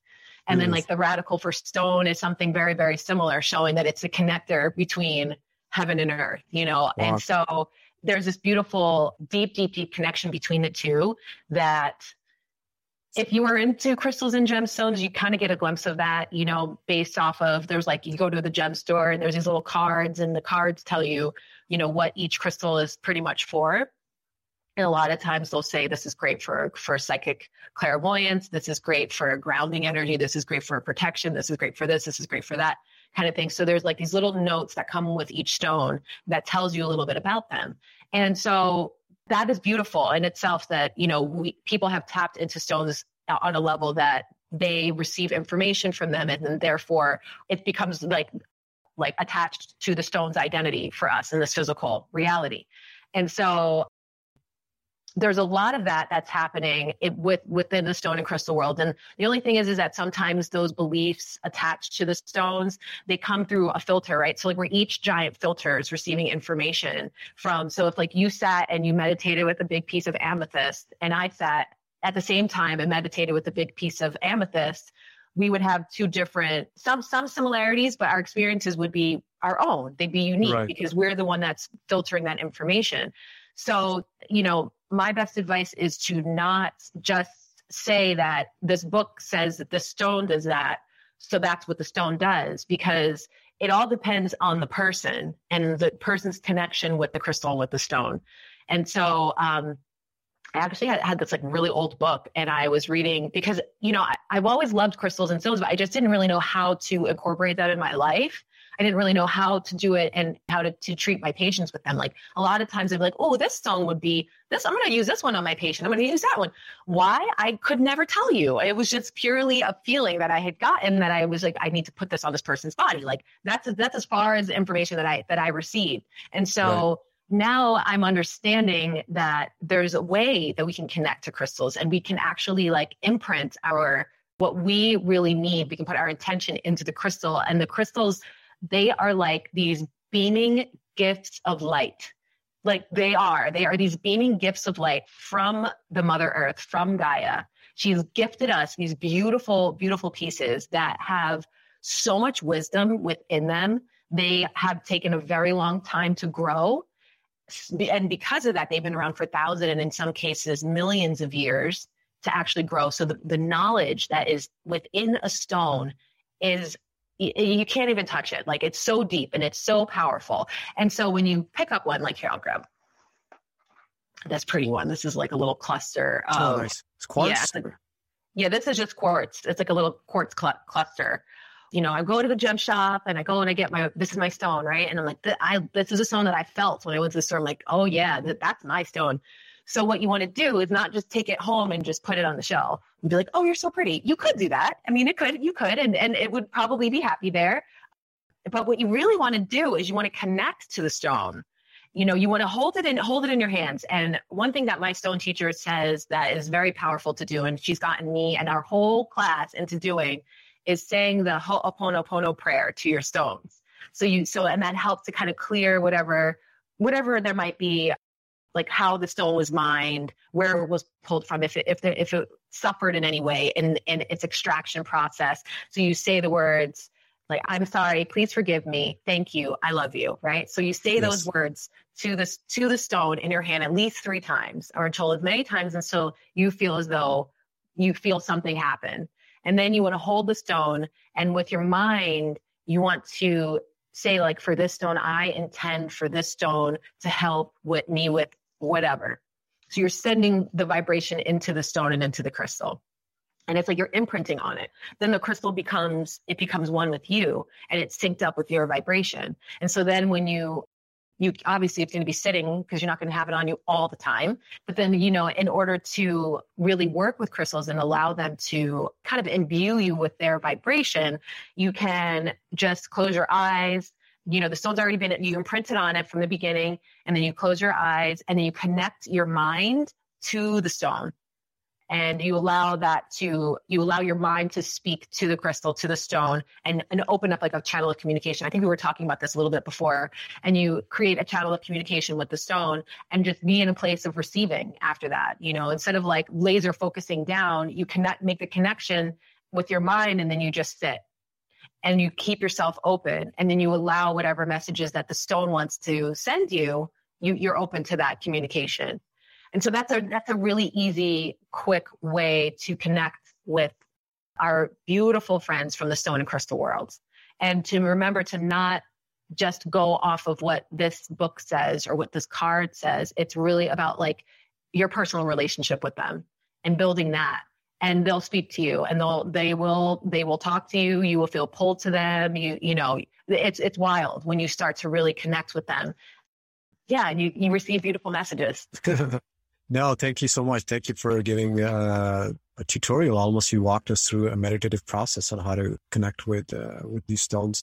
And something that came to kind of my mind was, I myself have a kind of a scientific background, and in the past I've been very skeptical. I would say being a little bit skeptical is useful, but too much is when you're actually just trying to find reasons to reject certain things. Yeah. And the reason why I'm mentioning that is I wanted to touch even earlier upon when we were speaking about the 5 elements, that these kind of mechanisms around the 5 elements, even though they're different, are pretty much present in every indigenous culture or tradition, civilization, right?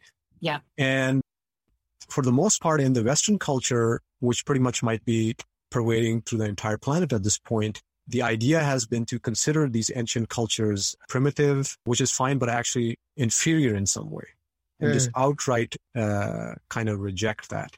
Yeah. Whatever, it's like, oh, Ayurveda is, now we're seeing a massive resurgence of traditional healing traditions at this point. But I thought maybe to quickly kind of, to kind of talk a little bit about this is what I've seen in myself growing is to see how these traditions were actually rejected. And when the particular Western models of at least very obviously in the health, have not panned out the way. You can even see every academic institution, like here we're in California, San Diego. So UCSD has now a whole area of integrative medicine department, and they're interfacing with acupuncturists and all kinds of variety of healers alongside with Western allopathic medicine. So I was wondering if you actually had that, because I'm sure in your profession, you have seen waves of this going through. You mean like just addressing the skepticism, that part of it? Yeah, just addressing skepticism in general about things that might not be, so much seen in the West. Yeah. I mean, I didn't, becoming an acupuncturist, I was just like, yay, I'm going to help people and it's going to be great. And everyone's going to my doors are going to open and, all these people are going to come. And then you get out there and you're like, oh my gosh, like I literally am defending acupuncture and Chinese medicine. Like I go outside with like my shield and my sword and I'm like blocking, because it's like people are coming at you being like, oh, I heard that doesn't work or and you're constantly, trying to explain and justify and talk to people about acupuncture and qi and how, qi is really the electric current that runs through the body, and trying to get people to understand it in like a deeper way. But science, I think science is very helpful. But at the same time, it puts this extremely narrow lens on these particular things, like all of the ancient healing modalities, on the way that we can use herbal prescriptions to heal the body. Science really wants to pull them apart. They want to find out what the active component is in this particular herb, and then we'll reproduce that massively to help people, not realizing that it's the synergistic effect of everything within the herb that allows it for it to be safely consumed by humans, So it's like this thing that science tries to do all the time, where they try to get down really, really, really small, really finite, and try and pull that one piece out. And when you do that in terms of healing and healing the body, you miss out. Western medicine misses the mark when it comes to healing everything that is chronic, autoimmune. They miss the mark completely because their model doesn't allow for them to actually look at things from a larger perspective. And that's the beauty of Ayurveda. That's the beauty of Chinese medicine, is that we were trained to look at everything from the largest perspective, and we look at it from there first. And then based off of our principles in Chinese medicine, is it in the interior or is it in the exterior? Is it acute? Is it chronic? Is it yin? Is it affecting yin? Is it affecting yang? You ask all these questions, and then that brings you deeper, so that you get to like this exact point where this person is having this exact problem, which is completely different than if someone else has been diagnosed with the same condition by Western physician. Their underlying cause could be something completely different, and that's the reason why Chinese medicine and Ayurveda can't really hold a candle to the way that we approach and heal chronic illness in the body, and that is usually what I wind up going back to when I deal with people that are really like big skeptics, because I'm like, okay, so then tell me how you're going about treating your problems. Oh, okay, so you have insomnia, so you're taking Ambien. Okay, and you're taking you have insomnia because a doctor put you on prednisone, and you're doing the prednisone. It's like you follow this trail back, because that's what Western medicine knows how to do. They know how to quickly slap the Band-Aid on, slap the Band-Aid on, slap the Band-Aid on, without ever really getting to the root of the condition. And so usually when someone does have things like something to say along the ways of like, not really believing in these ancient modalities, and like, well, Chinese medicine was around for 4,000 years. For 4,000 years, Chinese medicine has been around, and it's only been very recent that science has gotten in on the healing game when you look at it in terms of that. So science is the one that's actually the baby in the situation, but yet somehow we give it all this power, and it's completely lopsided. I usually kind of go about it in that way. No, thank you for sharing. And, I had kind of this inkling that you have faced that, because yes, I mean, you are indeed the warrior, because I be learning about this, I'm realizing how much it was difficult for the pioneer, and maybe you're in the second, third generation of completely people. And, I can see as I was sharing that this is now in academia, and there are doctors of osteopathy, which are same as MDs, same kind of coursework. Yeah. And, all these branches of traditional Chinese and Ayurvedic medicine they kind of started to see that at least for chronic illnesses, this is the only thing that provides a glimmer of hope. And right now, I've heard this from from doctors, and you can just go to PubMed, which is a journal website that hosts a database of medical journals. And you can see that everybody knows that we have an epidemic of chronic illnesses that has never been seen before. You mentioned the word autoimmune, and that's something that I had to deal with because I had chronic issues, and I was completely disillusioned by the Western medical system. Is like, well, they actually have all these labels, but they don't really know what's going on. And you kind of hinted at a few themes, which was, one of them being, again, about Western science, or contemporary Westernized science sees everything as disconnected. You are kind of like this box, completely isolated, and there's no conversation or idea of harmony with your environment, harmony with the kind of thoughts you're having, the relationships you're having. But I think you mentioned the word perspective, that Ayurveda, traditional Chinese medicine, that just zooms out to the cosmic level and brings the whole cosmos into the play, that you are not disconnected. You are indeed a cosmic being. That reconnection has tremendous value. So, I mean, even at the surface, it makes tremendous sense. And on that, I'd like just to keep it going one level deeper, is that when patients, and this has come to like what I've noticed in like years of practice, but when you have someone that has a chronic illness, cancer, autoimmune, and they are approaching their treatment from a very physical place, they don't get better. It doesn't matter how much acupuncture I would do. It doesn't matter about what herbal prescriptions I would put them on. They will not get better because it goes, their condition is so deep that it's like imprinted on their soul. And then that's when you would use certain modalities that are really attached to the soul, like crystals and crystal work and stuff like that. No, that is beautiful. I think there's a big shift that's happening in so many people, but I felt maybe it's good to kind of highlight what the deeper systemic problems are. Totally. I mean, I've seen this a lot with my cancer patients, and what they expect for when you are diagnosed with cancer, what the doctor would prescribe as a course of treatment for their patients. And if you don't know any better and you just do exactly what they say, you will be very sick. You will be extremely sick in this process of healing. And I had one of my friends she was a patient, became a really good friend of mine. Her father was an anesthesiologist, so he spoke the language of the doctors, And so when they went in for her treatment, they told her what to do. Like, okay, now what would you do if this was your mother? And it's a great question to ask. If you're put in a position like that with a Western physician, and they're throwing the book at you because that's what their training is, and because it's a money-making machine or whatever the case may be, for you to actually say, like, well, what would you do if this was your loved one? What would you prescribe for them? Would you make them do all of this? What would you be looking at? Quality of life or quantity? Like, it's good to put it in that perspective to them, because we give away our power to physicians a lot when we think that they are the ones that hold all the power and they hold all the knowledge, but they're also just following treatment protocols. So it's really good to get them out of that box every now and again when you can.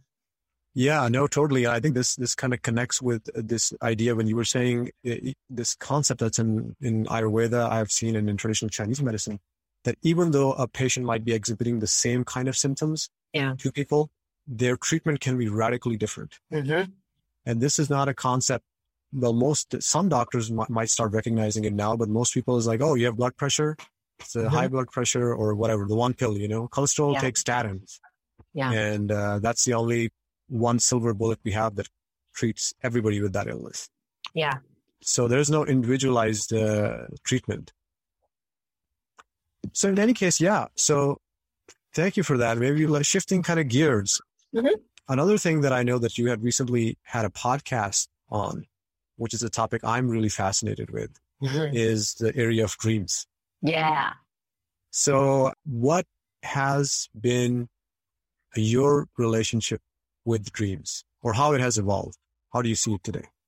It's so interesting because, when I was a child, my dreams were really wild. And I remember when I was, I think like 5 or 6 years old, I came down with a really bad fever, and I was home, and I remember being in like kindergarten or something, maybe first grade. And I was home and I was just sleeping on a couch and I was just sleeping all day. And I remember I kept falling into this dream and it kept happening. And the dream was that I was in the trenches in like the Korean War or like First World War or something. And I was like in the trenches and there were bombs going off and I was a man and I could taste dirt in my teeth. Wow. And one of the guys that was with me, he got shot and I was trying to care for him.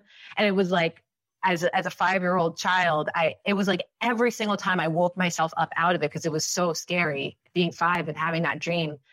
And I'd go back to sleep and I would go back into it again. And it was like that for like 2 days. And I remember telling my mom, I'm like, what's going on? Why am I dreaming this? And she was a little worried. She took me in to see a child psychologist because, I think she really thought that I was actually, the dream was way more than a dream, but it was one of my past lives that I was reliving. And for whatever reason, it's like wherever my brain was when I had that fever, it just kept connecting me back to that place, connecting me back. So that was like my first, like the early experiences with dreams for me, and having the ability to just have a lot of like lucidity in my dreams, and like, flying and checking in and out of dreams when I want, zooming in, like going in really close, backing out, changing scenes, going here, going there, which was always really cool. And then once I became in my mid to late 20s, all of a sudden it all stopped. Like I lost all my ability to connect in the dream space. And it started for me, oddly enough, when I started reading a book on how to get deeper into dreams. Yes. It was as if like I had already had that. And then I started reading this book about developing this sense in myself, and it literally turned it off. It turned it off for years for me. And it took me about like 5 years, I would say, in order for me to get back into the relationship with the dream world that I had before. And nowadays dreams have become so powerful, especially because I've been working more and more with crystals. And when I started working, like before, I forgot to mention this about crystals and stuff before, but I used to make jewelry with stones, and I would make like really, really healing pieces where I would look at like the chakra system and where the stones went to certain chakras, and I would make pieces specifically for certain conditions and ailments and stuff. And so I would make these pieces a long time ago. And, it was like every time I made one, I went to this meditative state. And during that time was when my dreams started going like so crazy. It was just like, stones were coming. I like birds, like all these like stones I had never seen or heard before. I would dream about stones, names of stones I had never heard before, and then wake up like, what is that stone? And have to look it up in a book. Like it was like they were becoming that strong. And recently, because I got back into the stones again, like they're a huge part of me now.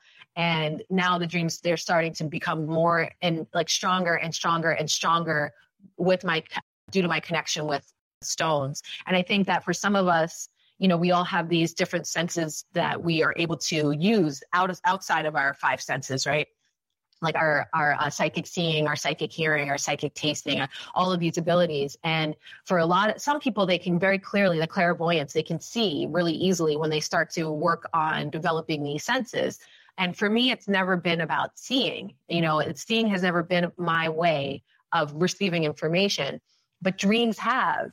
So it's almost as if like certain aspects for us will be stronger in certain ways. And it's like almost as if my dreams will be the ones to teach me a lot of things and show me a lot of things, show me a lot of places. Like before I moved to San Diego, I kept dreaming about going to this big field and walking across this field and going down this trail, like this like little meandering path in the evening where it was lit up. And there were like little like what looked like tiny horse stables or something. Like they were like tucked in the back. And I kept dreaming about this like 4 or 5 times. And then I moved to San Diego and I'm walking around Balboa Park at night and I'm like, oh my God, this is the place. This was the place I was in my dreams. Like that happened. It happened before I moved to San Diego. It happened before I went to India. There was a specific house that I kept going to in my dreams. And I remember the fence outside of the house and the cobblestone sidewalk was very, very crooked and it was really narrow. And I remember being in this house as a person in this house. And I just was like, where did I go? Like I'd wake up like, what was that about? And then I go to India and I'm walking down the street and I'm like, oh, this is the house. This is the fence. This is the house, So it's almost as if like my dreams sometimes will prepare me for my next life's adventure and to a certain degree, And so there's, and I want to say about dream books. Again, the same thing with the cards, with the crystals, they're helpful, but they are not the be all end all. So like whatever signs are coming to you in your dreams are coming to you for a specific reason. And it's a matter of us figuring out what that reason is for us. So it's really important to keep a dream journal. Right.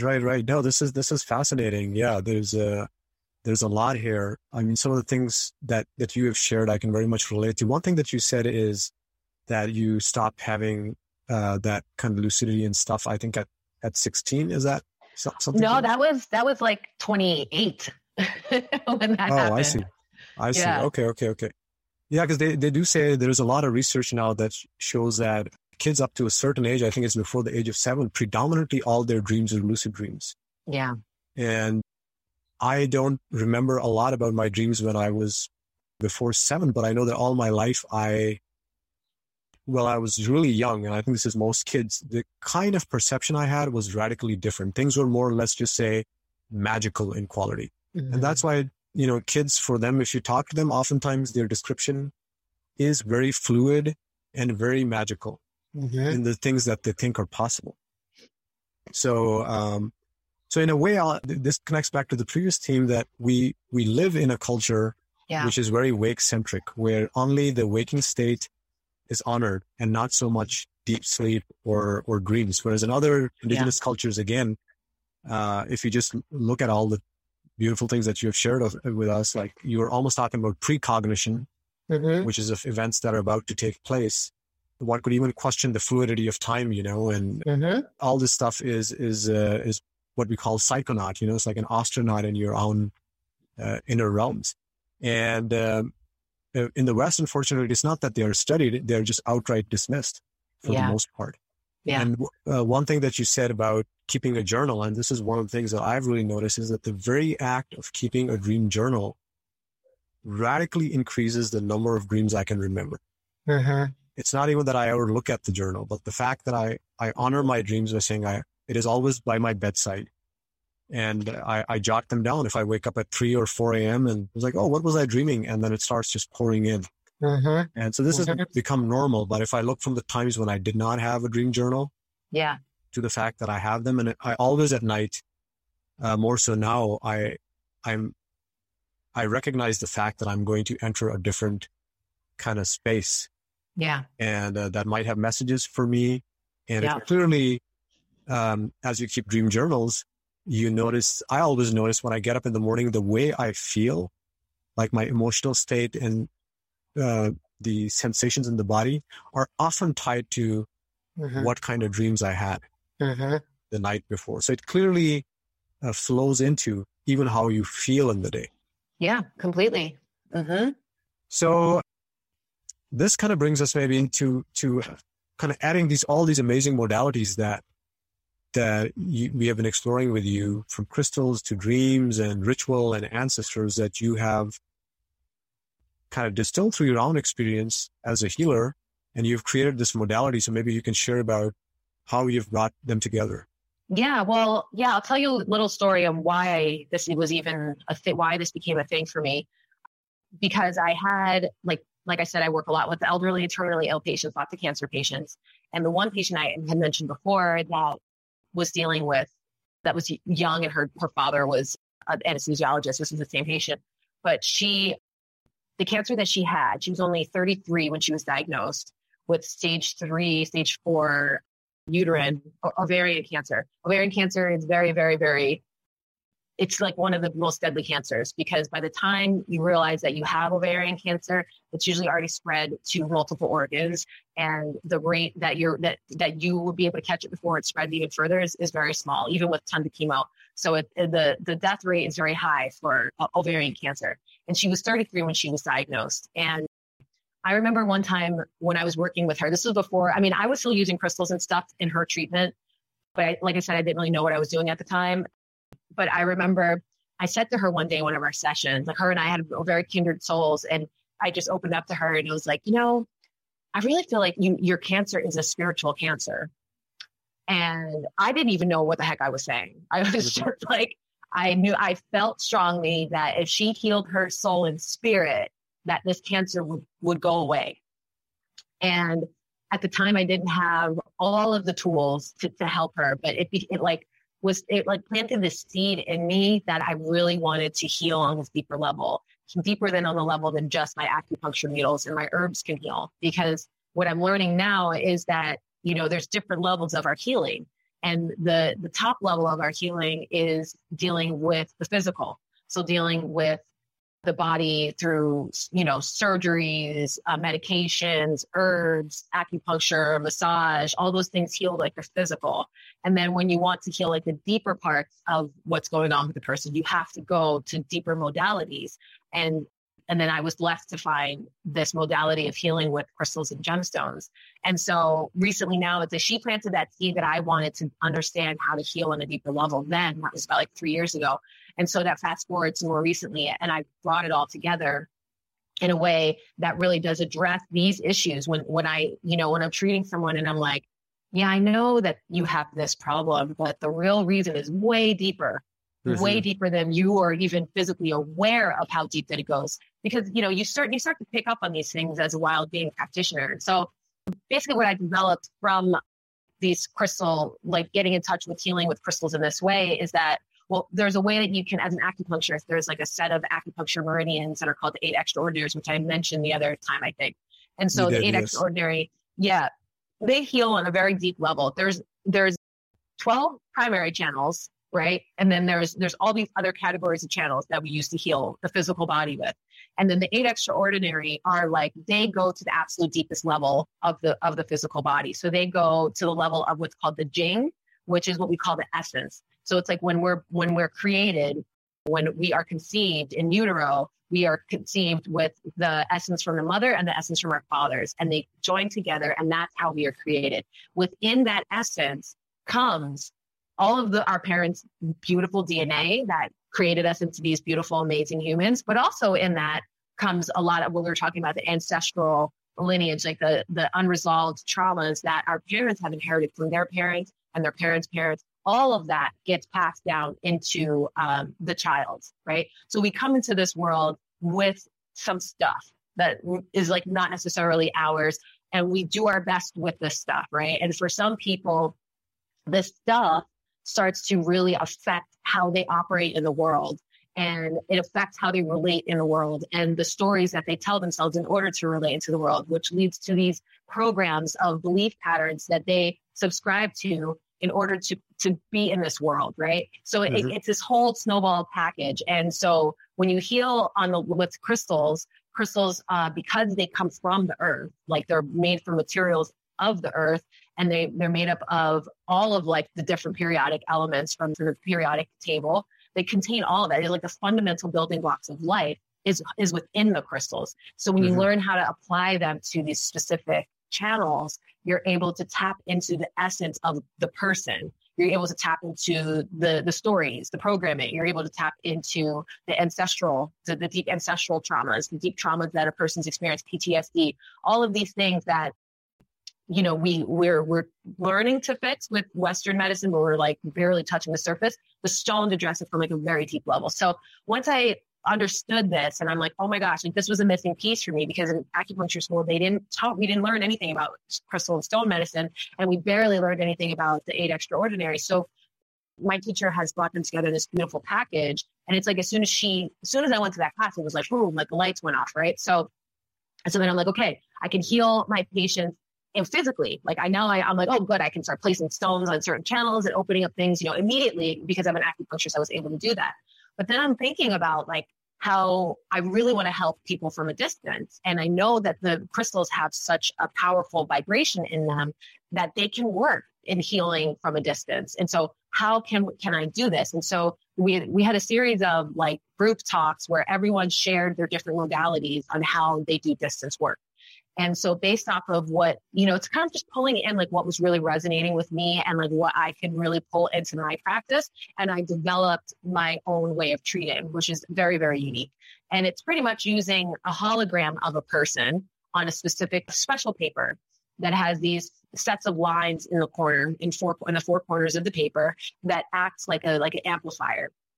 So it's almost like a magnifying piece of paper. So it's whatever you put in the center of this paper, it like you can project it out into the world. And so, when I do distance work, it's all about receiving the permission from the person, right? They give me the permission to actually go within and do this work for them. And so once that connection is established, you can do a lot of things, but I actually draw the person. I take a picture of the person and I draw them onto the paper, and I give them a full body and everything. And what's really interesting is, like, even in the drawing, sometimes you start to know where they're holding stuff, because you're drawing and all of a sudden you're like, why is I drew that person's shoulder and their ear. Well, clearly they must have something that they're holding in their left shoulder, And so you start to intuitively connect to the person. So I draw them out, and then I use a pendulum over the drawing to check their chakra centers based off of where, what's going on with their chakras, based off of the reading of the pendulum. I've been using pendulum for a long time. So I know the signs for yes and no, close, open. Like, it's like you just have to connect with your pendulum in that way. And so I use it over the picture, and then it will pick up immediately on what chakras are open and closed on the person. And then based off of that, there's a way that I use blue kyanite and clear quartz to actually read what's going on in the chakras. And just literally, I just connect with the crystals, open myself up and hold it there, and just open myself up to whatever information is coming in from the crystals. And so whatever information, I take some notes, take notes on what chakras are open, what chakras are closed, what information comes through. And then I begin the treatment with the actual stones. And so what I do is that I use my pendulum over the stones. And I know based off of I have a conversation with the person first. So based off of the conversation, I have a general idea on what extraordinary channel wants to be opened. And then once I keep that always in the forefront of my mind. And as I go through the stones with the pendulum, like the pendulum will tell me absolutely yes for some, absolutely no for others. And some that are like, yeah, I guess I could work. I could, So I go through all the stones with the pendulum, and I pull them out. I pull them all out to the side. Okay, you guys want to work? You guys want to work? Great. Okay, we have my pile here. And then I go over the stones that want to work again with the pendulum, because sometimes when you pull those stones out from the main group to the side group, there were stones that are really excited about working. But then when they get to the smaller group, they realize, oh no, this isn't my treatment. This is this stone's treatment instead. So then all of a sudden you do a second pass, and then some of the stones that were like vibrating highly first, they're not the second round. So then I pull those back. So it's like really refining the treatment. And basically the pendulum is what tells me the channel that wants to be opened. A lot of the times there's a lot of misspellings, and it's crazy like how it comes out of me. And then that's the message for them. And so what I'll do, I forgot to mention, I do these treatments while the person is sleeping. So I start the work on them, say that they go to bed at 10 o'clock at night. I start the process at 9 o'clock. So by the time that 10 o'clock hits at night, they are already asleep. And the reason why I do this is because to get the conscious mind out of the way, because our minds are so powerful and they're so busy that it's really important to get the mind completely out of the way as much as possible. So I do the stones work over 8 hours. So I leave the stones on the hologram of them for 8 hours for the night. And then I sit and I do the automatic writing. And then in the morning, I again play sound over them, and I remove the stones, and I send them the message that I received from the stones the night before. And then that's considered like one treatment. And then we also meet afterwards to discuss, because sometimes, it brings up a lot. Like one round of this type of work brings up a ton, and there's questions. And so we always have like a debriefing after a session. We have a talk before and a talk after. And yeah, that's my process that I go through with these treatments. And it's been really powerful. No, thank you so much for, taking everybody with you. I mean, you've shared a lot of detail, and I'm thankful that you did, because, even, again, as a kind of like a scientist, you've broken down the steps. You've spoken of intuition, and you've spoken of how to take the patient's conscious mind out of the way. You've talked about automatic writing and how I think you mentioned that you pointed towards your navel area, I believe. Yeah, it's like a solar plexus, like kind of like, Very interesting, because I heard from somebody in the context of Vedas or Ayurveda that they had pointed out that a lot of the hidden kind of even past traumas or the resentment or anger. They said, I was told once to massage the navel area with one hand, and then just keep a pen and paper handy, and whatever just comes up in the moment, Great. Yeah. just put it. And it was, I did not do it. I did not do it, but as you mentioned that it came to me, and I would like to, I do massage my navel though. Let's just say that I haven't done automatic writing, but every day I do massage the navel, which was told to me from different perspectives, but that writing was one. So it just flashed in my mind.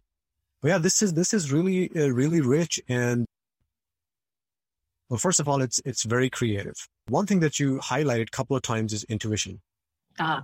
So when you use the pendulum, is that facilitating your intuition?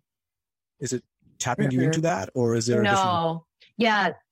So there's, using a pendulum is a way to like get you and your intuition out of the way. And you're more like connecting to like source energy, so to speak. Wow. So it's not necessarily like, I have mine here. So it's not necessarily about, it's not about me making, because you can with your mind, like right now, right? I can say, show a sign for yes. Okay, thank you, stop. Show a sign for no. Okay, thank you, stop. Show a sign for I don't know. It just stops dead in the middle. So it's more like you can make it. I could tell it to stop, I could tell it to go. But the idea is that you do not do that. You're like, when I use it over the crystals, it's literally like over the crystals. Like, like I have this pretty, I guess, I think this is like a purple. This one was found in like Escondido, and I don't really, I think it's like a purple fluorite. I think it's so pretty. Wow. But yeah, like I'll use the pendulum on it and just see what happens. But when I do this, I'm not holding any thought in my head. I just want to see, and so this blue kyanite here has a smaller pattern, right? And then this one has a bigger pattern. And so I've been using the pendulum over chakras over my patients for a really long time. Mm-hmm. And so just checking their chakras, just going up, like holding it like 2-3 inches above their body and working their way up to the chakras. I've been doing that for a very long time. So I've been using pendulums for a while. And I know, and I realized I can, you have to get yourself out of the way, and you have to just let the pendulum connect to source, and for the pendulum to do the work. But that takes some time, because the mind is very powerful, so it's a matter of like really turning off your mind. And so sometimes, for a long time, I would ask my pendulum all sorts of questions. Not a good thing. Not a good thing, because you can literally make it answer what you want it to answer to. That's what you don't want to do. You don't want to do that. Yes. So that's when I use it over stones and over crystals and over chakras, because it's literally tapping into like the energy center that's there and connecting to source energy. Yeah, no, that is beautiful. Yeah. The thing that if I was to relate to that, what comes to me is that being doing meditation and, for a little bit of time, I noticed that oftentimes at the end of the meditation, or even during the meditation, I would get an insight about something that I'm thinking about, like a question. Yeah. So a kind of a process, it's not really a process, but something that I feel like strongly that it works is when you have deep contemplation about something, kind of like an open-ended contemplation, where you're just honoring the question that is appearing and not worrying about the answer. Then when you're actually stop contemplating, if you've honored that contemplation enough that I really care about this question, the answer comes through. So this is kind of, I found it very powerful. Yeah, it's along the same line, because you're getting yourself out of the way. You put your thought out there, you put it out there, and then you move over and you say, okay, of course, it's up. Yeah. And I think that a lot of times in science, when you have people like Einstein, for example, because he's a cultural icon, one of his biggest work, which was the relativity, the actual inspiration came through a dream in which he was riding on a wave of light. So he was able to see the whole idea was, if I was as fast as light, how will the world appear to me?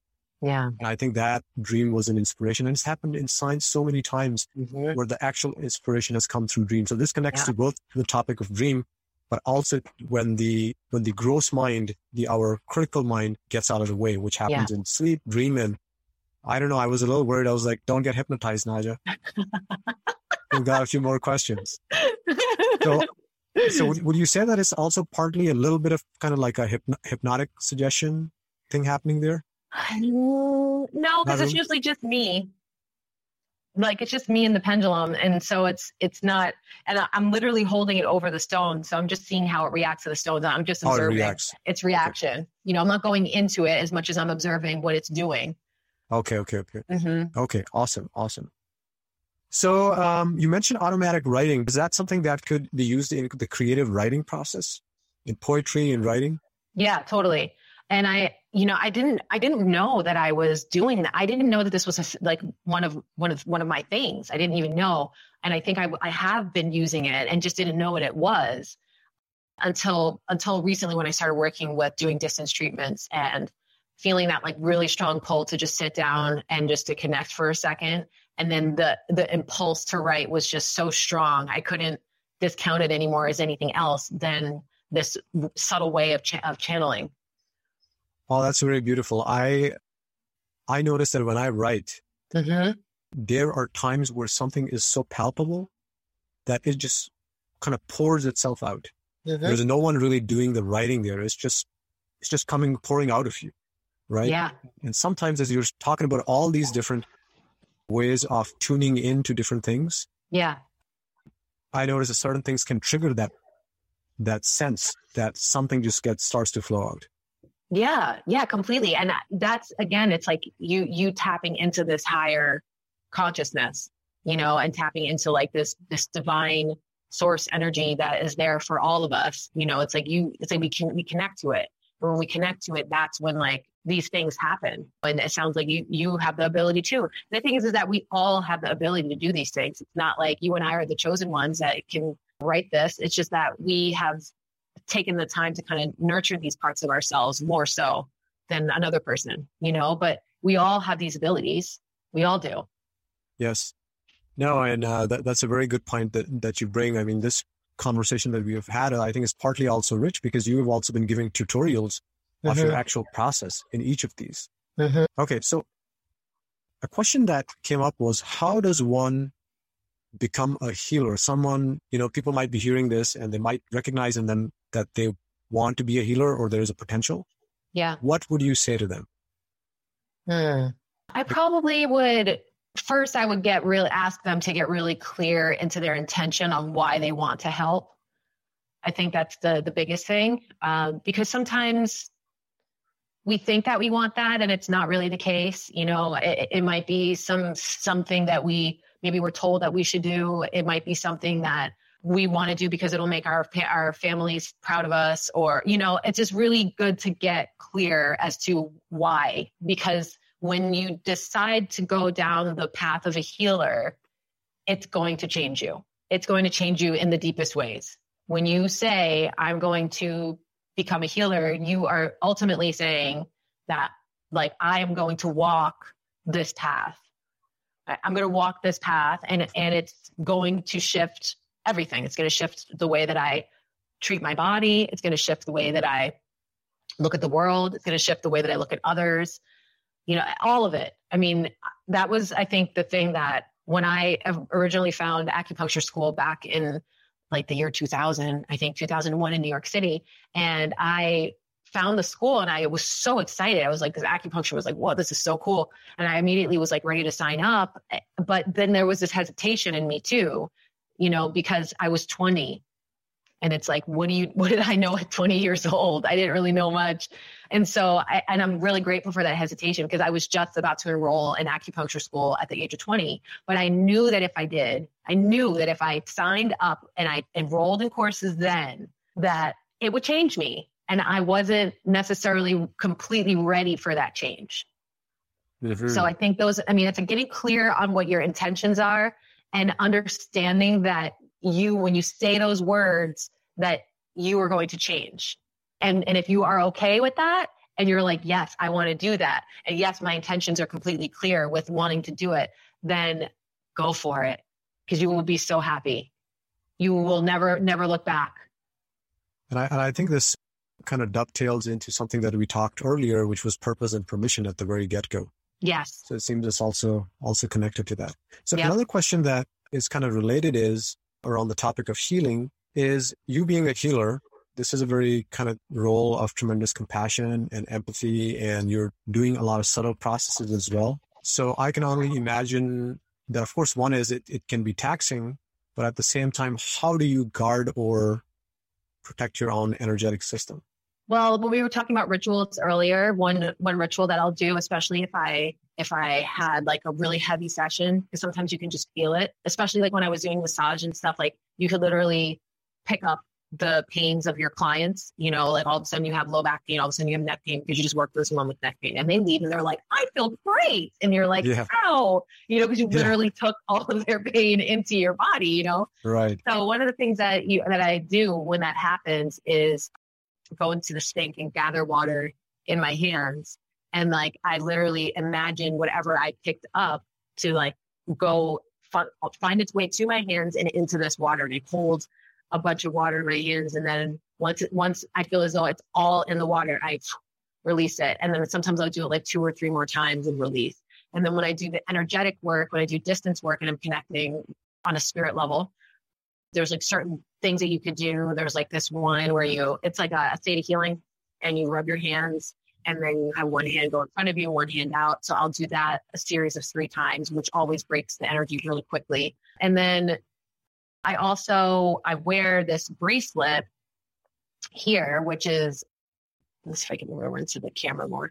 Mm-hmm. It's like a bangle, it looks like, but it's actually charged with the Schumann resonance. So it's by this company called Mystech. It's MYSTECH, mystech.com. And so they specialize in creating metal and crystal jewelry that is imbued with certain frequencies. And this particular one is of the Schumann resonance. So it acts as like a grounding force for me on a daily basis. And then of course, stones and crystals and stuff, like just holding them and things like that. And occasionally, like water is very powerful for reabsorbing things that don't belong to you. Like that's with this one, but also taking baths, and with Epsom salt too. Epsom salt like really pulls out of the body. And then if you have like in the home, if your home is like kind of feeling like maybe you had someone over and their energy wasn't that great, and it just doesn't feel right in your home anymore, you can always do Palo Santo or sage. And then I also do a ritual called a cosmic campfire, which is pretty much Epsom salt and alcohol, and you put it in like a heat safe container, and it creates this white flame, and it's like the flame that purifies all things. So it's like when people do like energetic clearings of land, of homes and things like that, that's what you use a cosmic campfire to really blast the space and clear it all out. So that's pretty much what I do. No, that's incredible. Yeah. Thank you. Mm-hmm. I was not expecting that you had such a powerful list. 2 of these kind of resonate to me. Of course, as we were talking about the elements, the shower has been even the visualization. And, it again connects back to the power of our imagination, which is a huge theme in itself. Mm-hmm. To kind of just unraveling that deeper and deeper as to what actually is the impact of things that happen connected to how we feel about them. And the other one, I've been in a yoga center with this famous teacher named Sadhguru. Yeah. And in Tennessee, and one of the rituals they have is called Klesha Nashna Kriya, which is basically like a fire wash. Mm-hmm. So while you sit down and kind of like meditate, people have these like long leaves of a certain tree, and then there's fire, and they're kind of like brushing you with this fire, still at a safe distance. Yeah. It kind of clears up your energetic system, and they recommend to do it once every 6 months. Yeah. But something similar you could do at home, like at the very minimal sit, with your front body facing towards a lamp, like a fire lamp, and then expose your spine, your backside. Yeah, fire is a very cleansing, purifying element, and so, yeah, using fire for sure, and smoke. Mm-hmm. Maybe let's shift to a quick topic that you said that you had some views, and you had heard a podcast by a gentleman named Shankar Vedanta on NPR. Oh, yeah. Yeah. And this kind of connects to an earlier subject, which was why are we seeing this resurgence, not resurgence so much, but explosion in people being fascinated with conspiracy theories and during this time of the pandemic. I think we did touch on that, but what are your own thoughts and the thoughts that you would like to share? Yeah, I think conspiracy theories definitely pop up mainly because it's something to believe in. And I think that, we've lost our faith in a lot of ways, in a lot of systems. And I think that ultimately it's because we've seen and we've experienced so many traumas collectively that have happened in our world. And in order to make sense of these traumas, we create these stories. And then the stories just become easier to swallow. And the stories are easier for us to attach belief to because of the lack of faith that we have in humanity, in our society, in the collective consciousness. And it's just, it allows a way for people to connect in a different way, because then if you find, each conspiracy theory has its people, right? And so then the people that subscribe to that conspiracy theory, that's like a form of community, and in that brings comfort for a lot of people. So yeah, I mean, I think ultimately it's because we want to believe. And I think that having faith has become a thing that we have struggled with, especially when a large percentage of people have experienced trauma. And anytime that we've experienced trauma in life, and we have been told through different religious organizations that we might have been, that we are a part of or have been a part of in the past. And the different religions are saying that God is here, is all loving and protecting. And that's like the ultimate gist of what God is. And then you have an experience that's extremely traumatic. And then you are automatically thinking like, well, there can't be a God if God allowed this to happen. Right. So that you shut down your faith right there, And then that leads to a whole other topic to me about skeptics, which is for another day. But yes.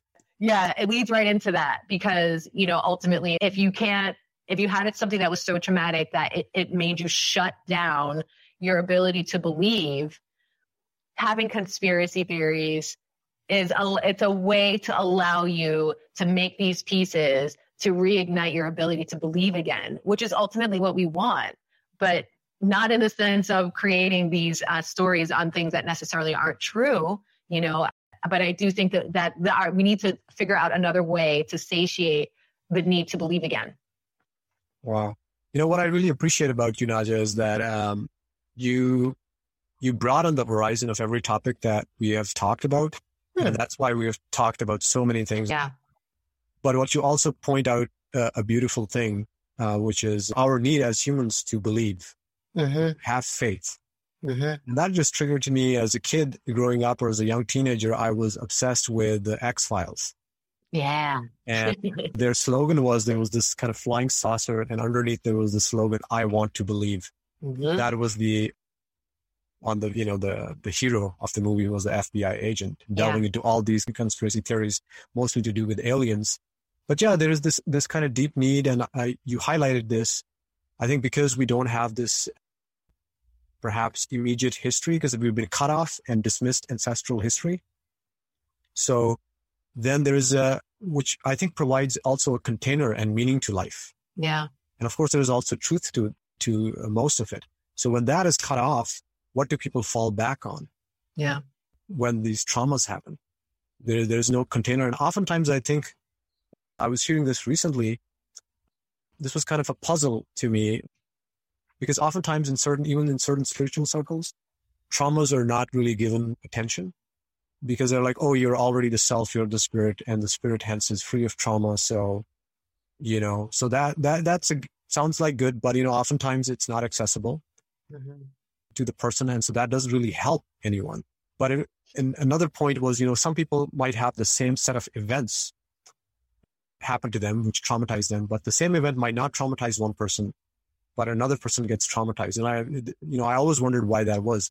And the answer that I heard from someone in some kind of a podcast, I believe, was that how the people around you support viewing the trauma. So I was like, wow, that was like a light bulb. I'm sure there are other reasons, but your immediate family or whatever the people around involved in the trauma or who were witnessing that, if that supported your witnessing of that process, it might completely free you from that trauma while it was happening. So anyways, I don't know if you had to say something, but I really love that you connected these various aspects. Yeah. And I think like on a more like a physical level, when we talk about trauma and what it does inside of like the physical body is that like, we have the autonomic nervous system. It's like a fight or flight, right? Or that's like the one aspect, which is like the sympathetic, and then the parasympathetic is like rest and digest.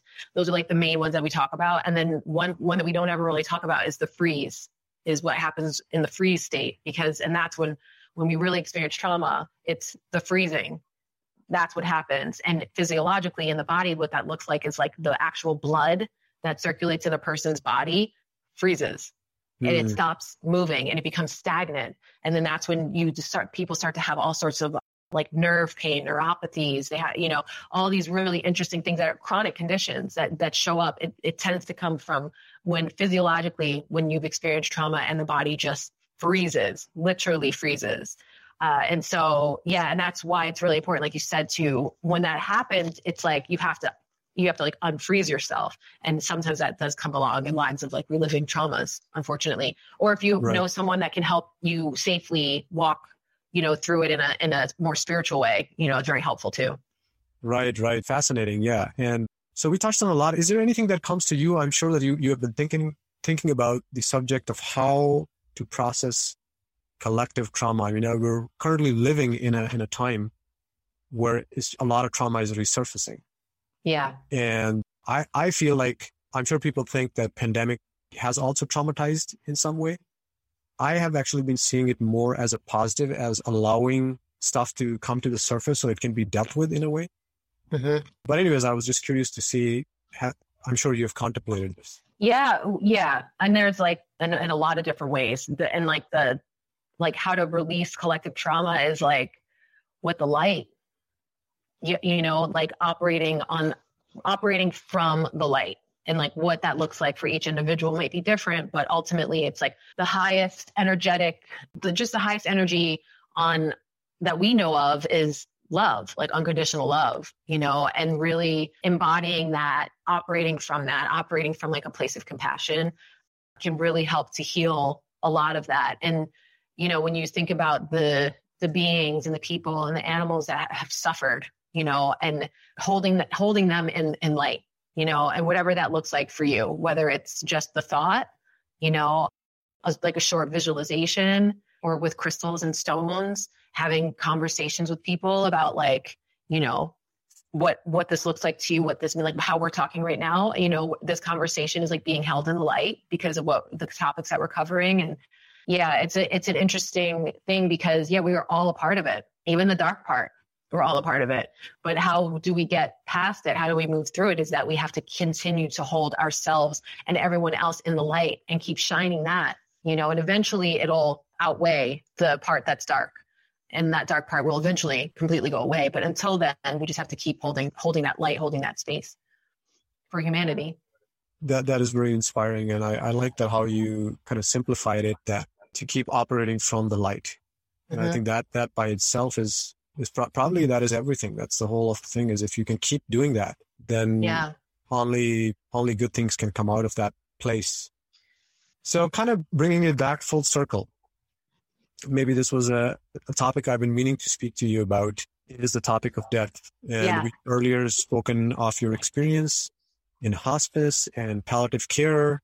Pretty much every topic that you've talked with about, in this meeting of ours connects with it in one way or the other. So maybe to begin with, what have been the most powerful insights for you personally?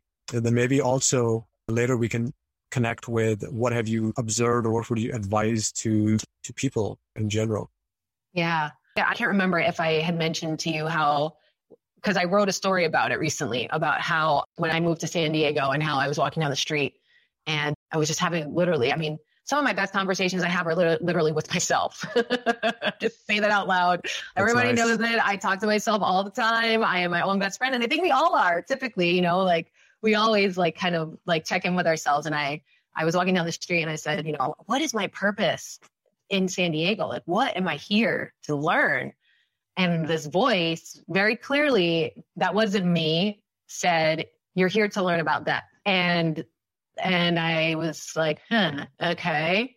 I don't really know how to take that, but, I'm here. So, all right, let's see what happens, and so I knew very early on of me moving here that that's what I was here for, not realizing that it would take the shape of losing a lot of very near and dear friends, which Kanan, I think, wait, did you start Fema Shakti?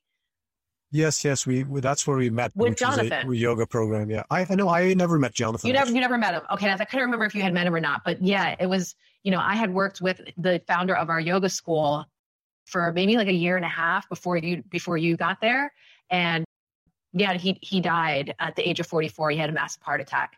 And he was probably like the fourth person that I had lost within like a couple of years. And that one was the absolute hardest because he and I were like brother and sister.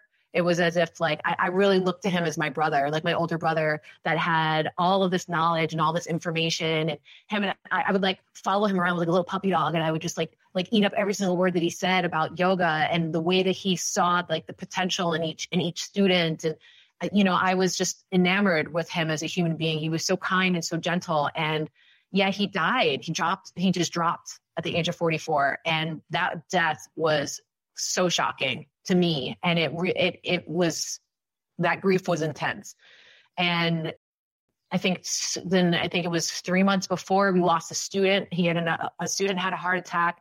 And then within a year, we went to India to visit Jonathan's teacher, Suresh. And then within a month of us coming home, his teacher died of a massive heart attack. Then I lost my dear friend, John, who was my earliest mentor here in San Diego. He had cancer and lost his battle with cancer like 3 years ago. And that's just in my personal life. And, I always wanted to work with patients along the lines of death. It was either like with birth or with death. Like on one end of the spectrum, it's at the beginning or it's at the end.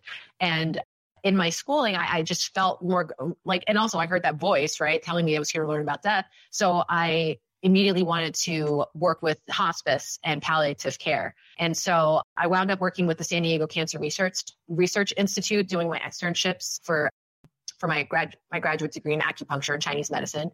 And I stayed there for about a year, and it was incredible what I was able to be a part of there.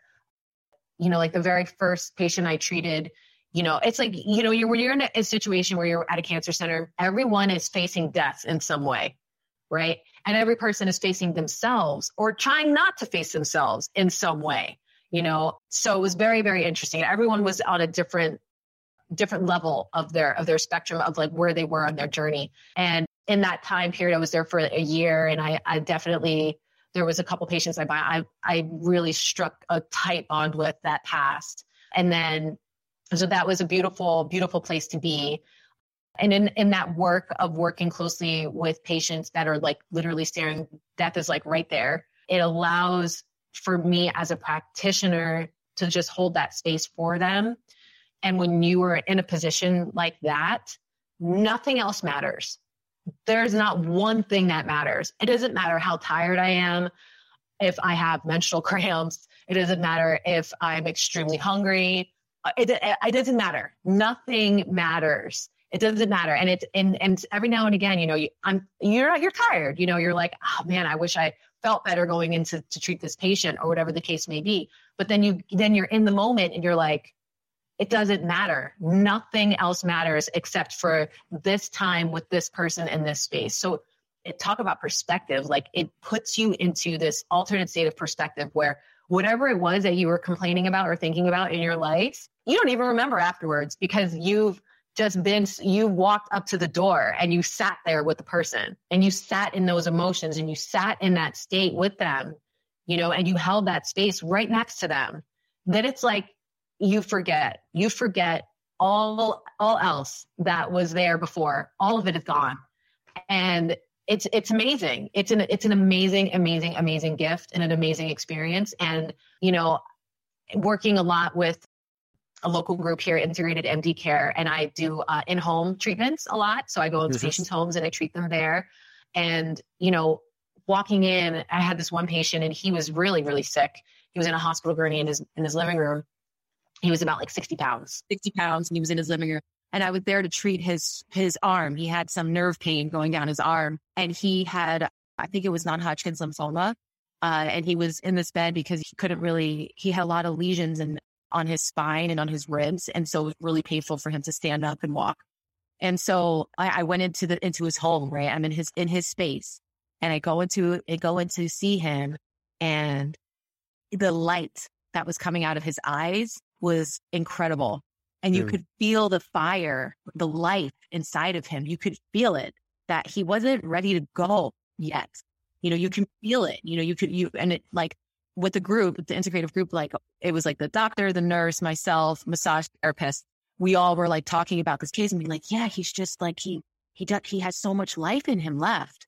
And so from that moment forward, we all gathered around to give him the best quality of life that he could ever have again. And then one day I remember going to his house. I was treating him regularly for a while, and I went to his house and rang the doorbell, and he had a caregiver there full time. So the caregiver would open the door, and I'm there, and I'm like, ring the doorbell. And I'm like, what's going on in there? I hear stuff, but I don't know what's coming to the door. The next thing you know, he answered the door. My patient, 60 pounds, that was in a hospital bed in his living room, answered the door, fully dressed, completely like put together, walked himself to the door and opened the front door. And it was like the most amazing moment because, you realize that, sometimes the way that we see someone, because someone could easily walk into that situation and be like, wow, this man needs to be put out of his misery, But when you connect to the soul and you see it, and we were like, no, oh no, he's not ready yet. Or we all saw it. We were like, no, he's not ready yet. And so we all were like, let's just give him the best quality of life we possibly can. And so he had the best year and a half. A year and a half, he had the best quality of life. He went on trips. He was going out in nature. He was in his garden. He took up art again. And then he decided, okay, now I am complete. And within a couple of weeks of him making that decision, he was gone. Yeah. So it's an honor. Yeah. No, thank you for sharing such an intimate story. Yeah. I think this aspect of connecting with people and seeing if their work of life is done, do they feel that it's complete, or they still have to go? It's such an important component. And that, again, in traditional cultures is something that I feel like is mostly recognized. And I've heard this before, even as a kid, rather than just seeing what their state is. Yeah. So, and how has this kind of impacted how you live your day-to-day life? I'm sure it has changed your worldview and your philosophy. Mm-hmm. Do you remind yourself of certain things when you're not kind of centered in a certain frame of mind? Yeah, definitely. Primarily, I think it makes you more fearless. It just makes you more fearless, and it puts things into perspective where the things that you might complain about that might seem like that it was so, like, it's such an important thing to you, and that in the moment is like so fleeting, and really, in my life, it just makes me just not hold on to stuff, and just realizing like the impermanence of it all, and just releasing it as quickly as it comes. Sometimes like really have to move through things and not hold on to it and not get stuck holding it, So yeah, I think that's definitely a big one, and the fearlessness in like living, and knowing that, like, with cancer is like a physical manifestation of repression, of emotion, and putting yourself last, or whatever the case may be. It's like this repression of emotion done over systematically, it's like a habit. It's like habitual. You keep not taking care of yourself, you keep doing these things, and then boom, then you have cancer, and so it checks you, you're like, well, clearly I have to be able to, first of all, not have to stick to me. I have to continue to move through things, not digest things so deeply in me that they become part of my DNA, So it just really allows you to just like hold things and release them, hold them and release them, because you realize that at any moment it could change. Right. And like, how do you want to like, how do you want your moments to be lived? You know, how do you want them to be strung together? How do you want them to show? Like, like if you had a hand of cards, like how would you want them to be presented? You know, and then, and then you can like pretty much live unapologetically free in that way. And, and just have fun, you know? That's the main thing. I mean, we're talking about a fun topic, right? It's kind of paradoxical how you mentioned, beautifully highlighted a few things. It's also been kind of my experience. I think we're already touching on that. And it's this fearlessness each time you integrate death. And in my experience, it almost seems like a spiral that you keep revisiting and it keeps getting deeper and deeper. I can't say that I've become fully fearless. I'm excited to see where else it takes me, but there is clearly this fear. And I think the more free we are from the fear, the more we become in contact with our natural joy. Yeah. You know, I used to question the teachers I had and it's like, oh, you know, he has these crazy mind reading powers, or maybe someone can fly and stuff that should be possible. And now it's become less about that. Whether that's possible or not, I feel like that's less important. It is a recognition that you're already immortal, but that immortality is part and parcel of things in constant flux and transformation, which includes the character that you have right now, the body that you have right now. No, seriously. Yeah. And it's really about adapting to change, you know, and that's like the beauty of the seasons. And then that brings us all the way back to 5 elements, you know, is like, and with the 5 elements in Chinese medicine, there's a season attached to each one, you know? So it's like, it just shows like how change is definitely a huge part of it. We have to be able to flow with it. And the minute that we get stuck with one way of doing and one way of being, we have to be careful, you know, because it can definitely lead to some negative, physical side effects. Mm-hmm. But as we were speaking earlier, I feel like the victory from death or the fear comes from seeing, well, you can say you see the unreality of it in the way that the mind imagines it, because it's a continuum that continues. And the surrender comes in to still give up the kind of the human existence that you had, the story. And then it kind of looks like almost like a work of an art. Yeah. That kind of concludes with that.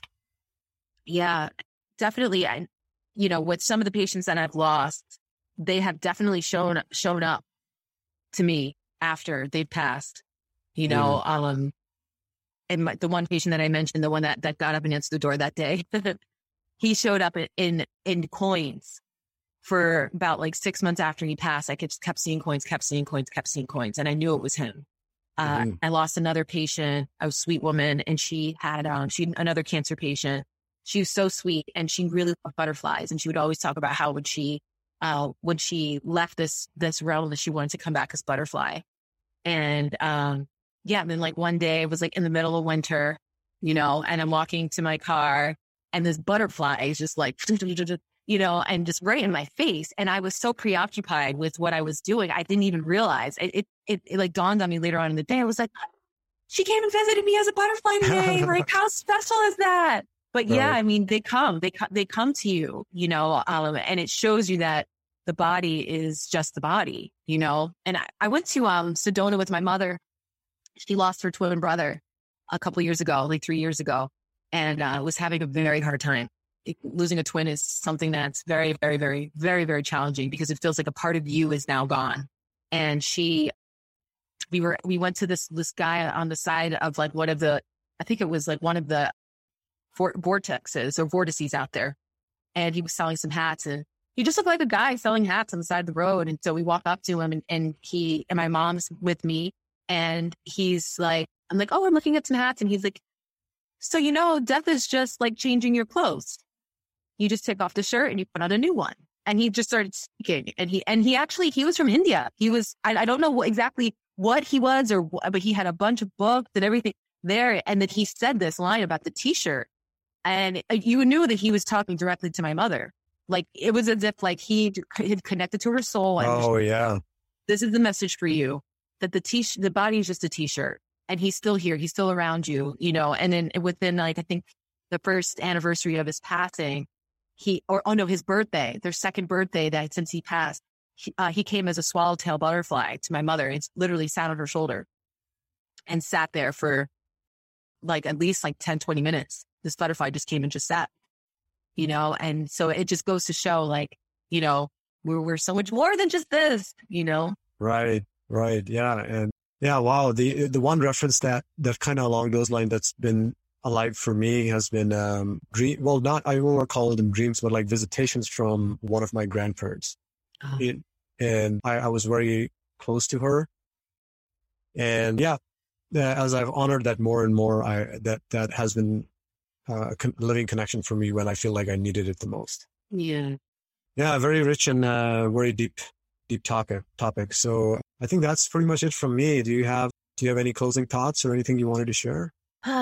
Well, just that I hope everyone that is going to see or hear this really understands like the limitless power that they have inside of them, and that you are so much more than this physical body, and the world is so much more than you can ever imagine. And invite everyone to really like step into that deep imagination, that childlike nature, and to reconnect with those parts of yourself that really believe that all things are possible, because we were all there at a certain point in our lives. So just invite everyone to reconnect back with that. Yeah, that's such a beautiful message. Thank you so much, Najah. Welcome. It's my pleasure.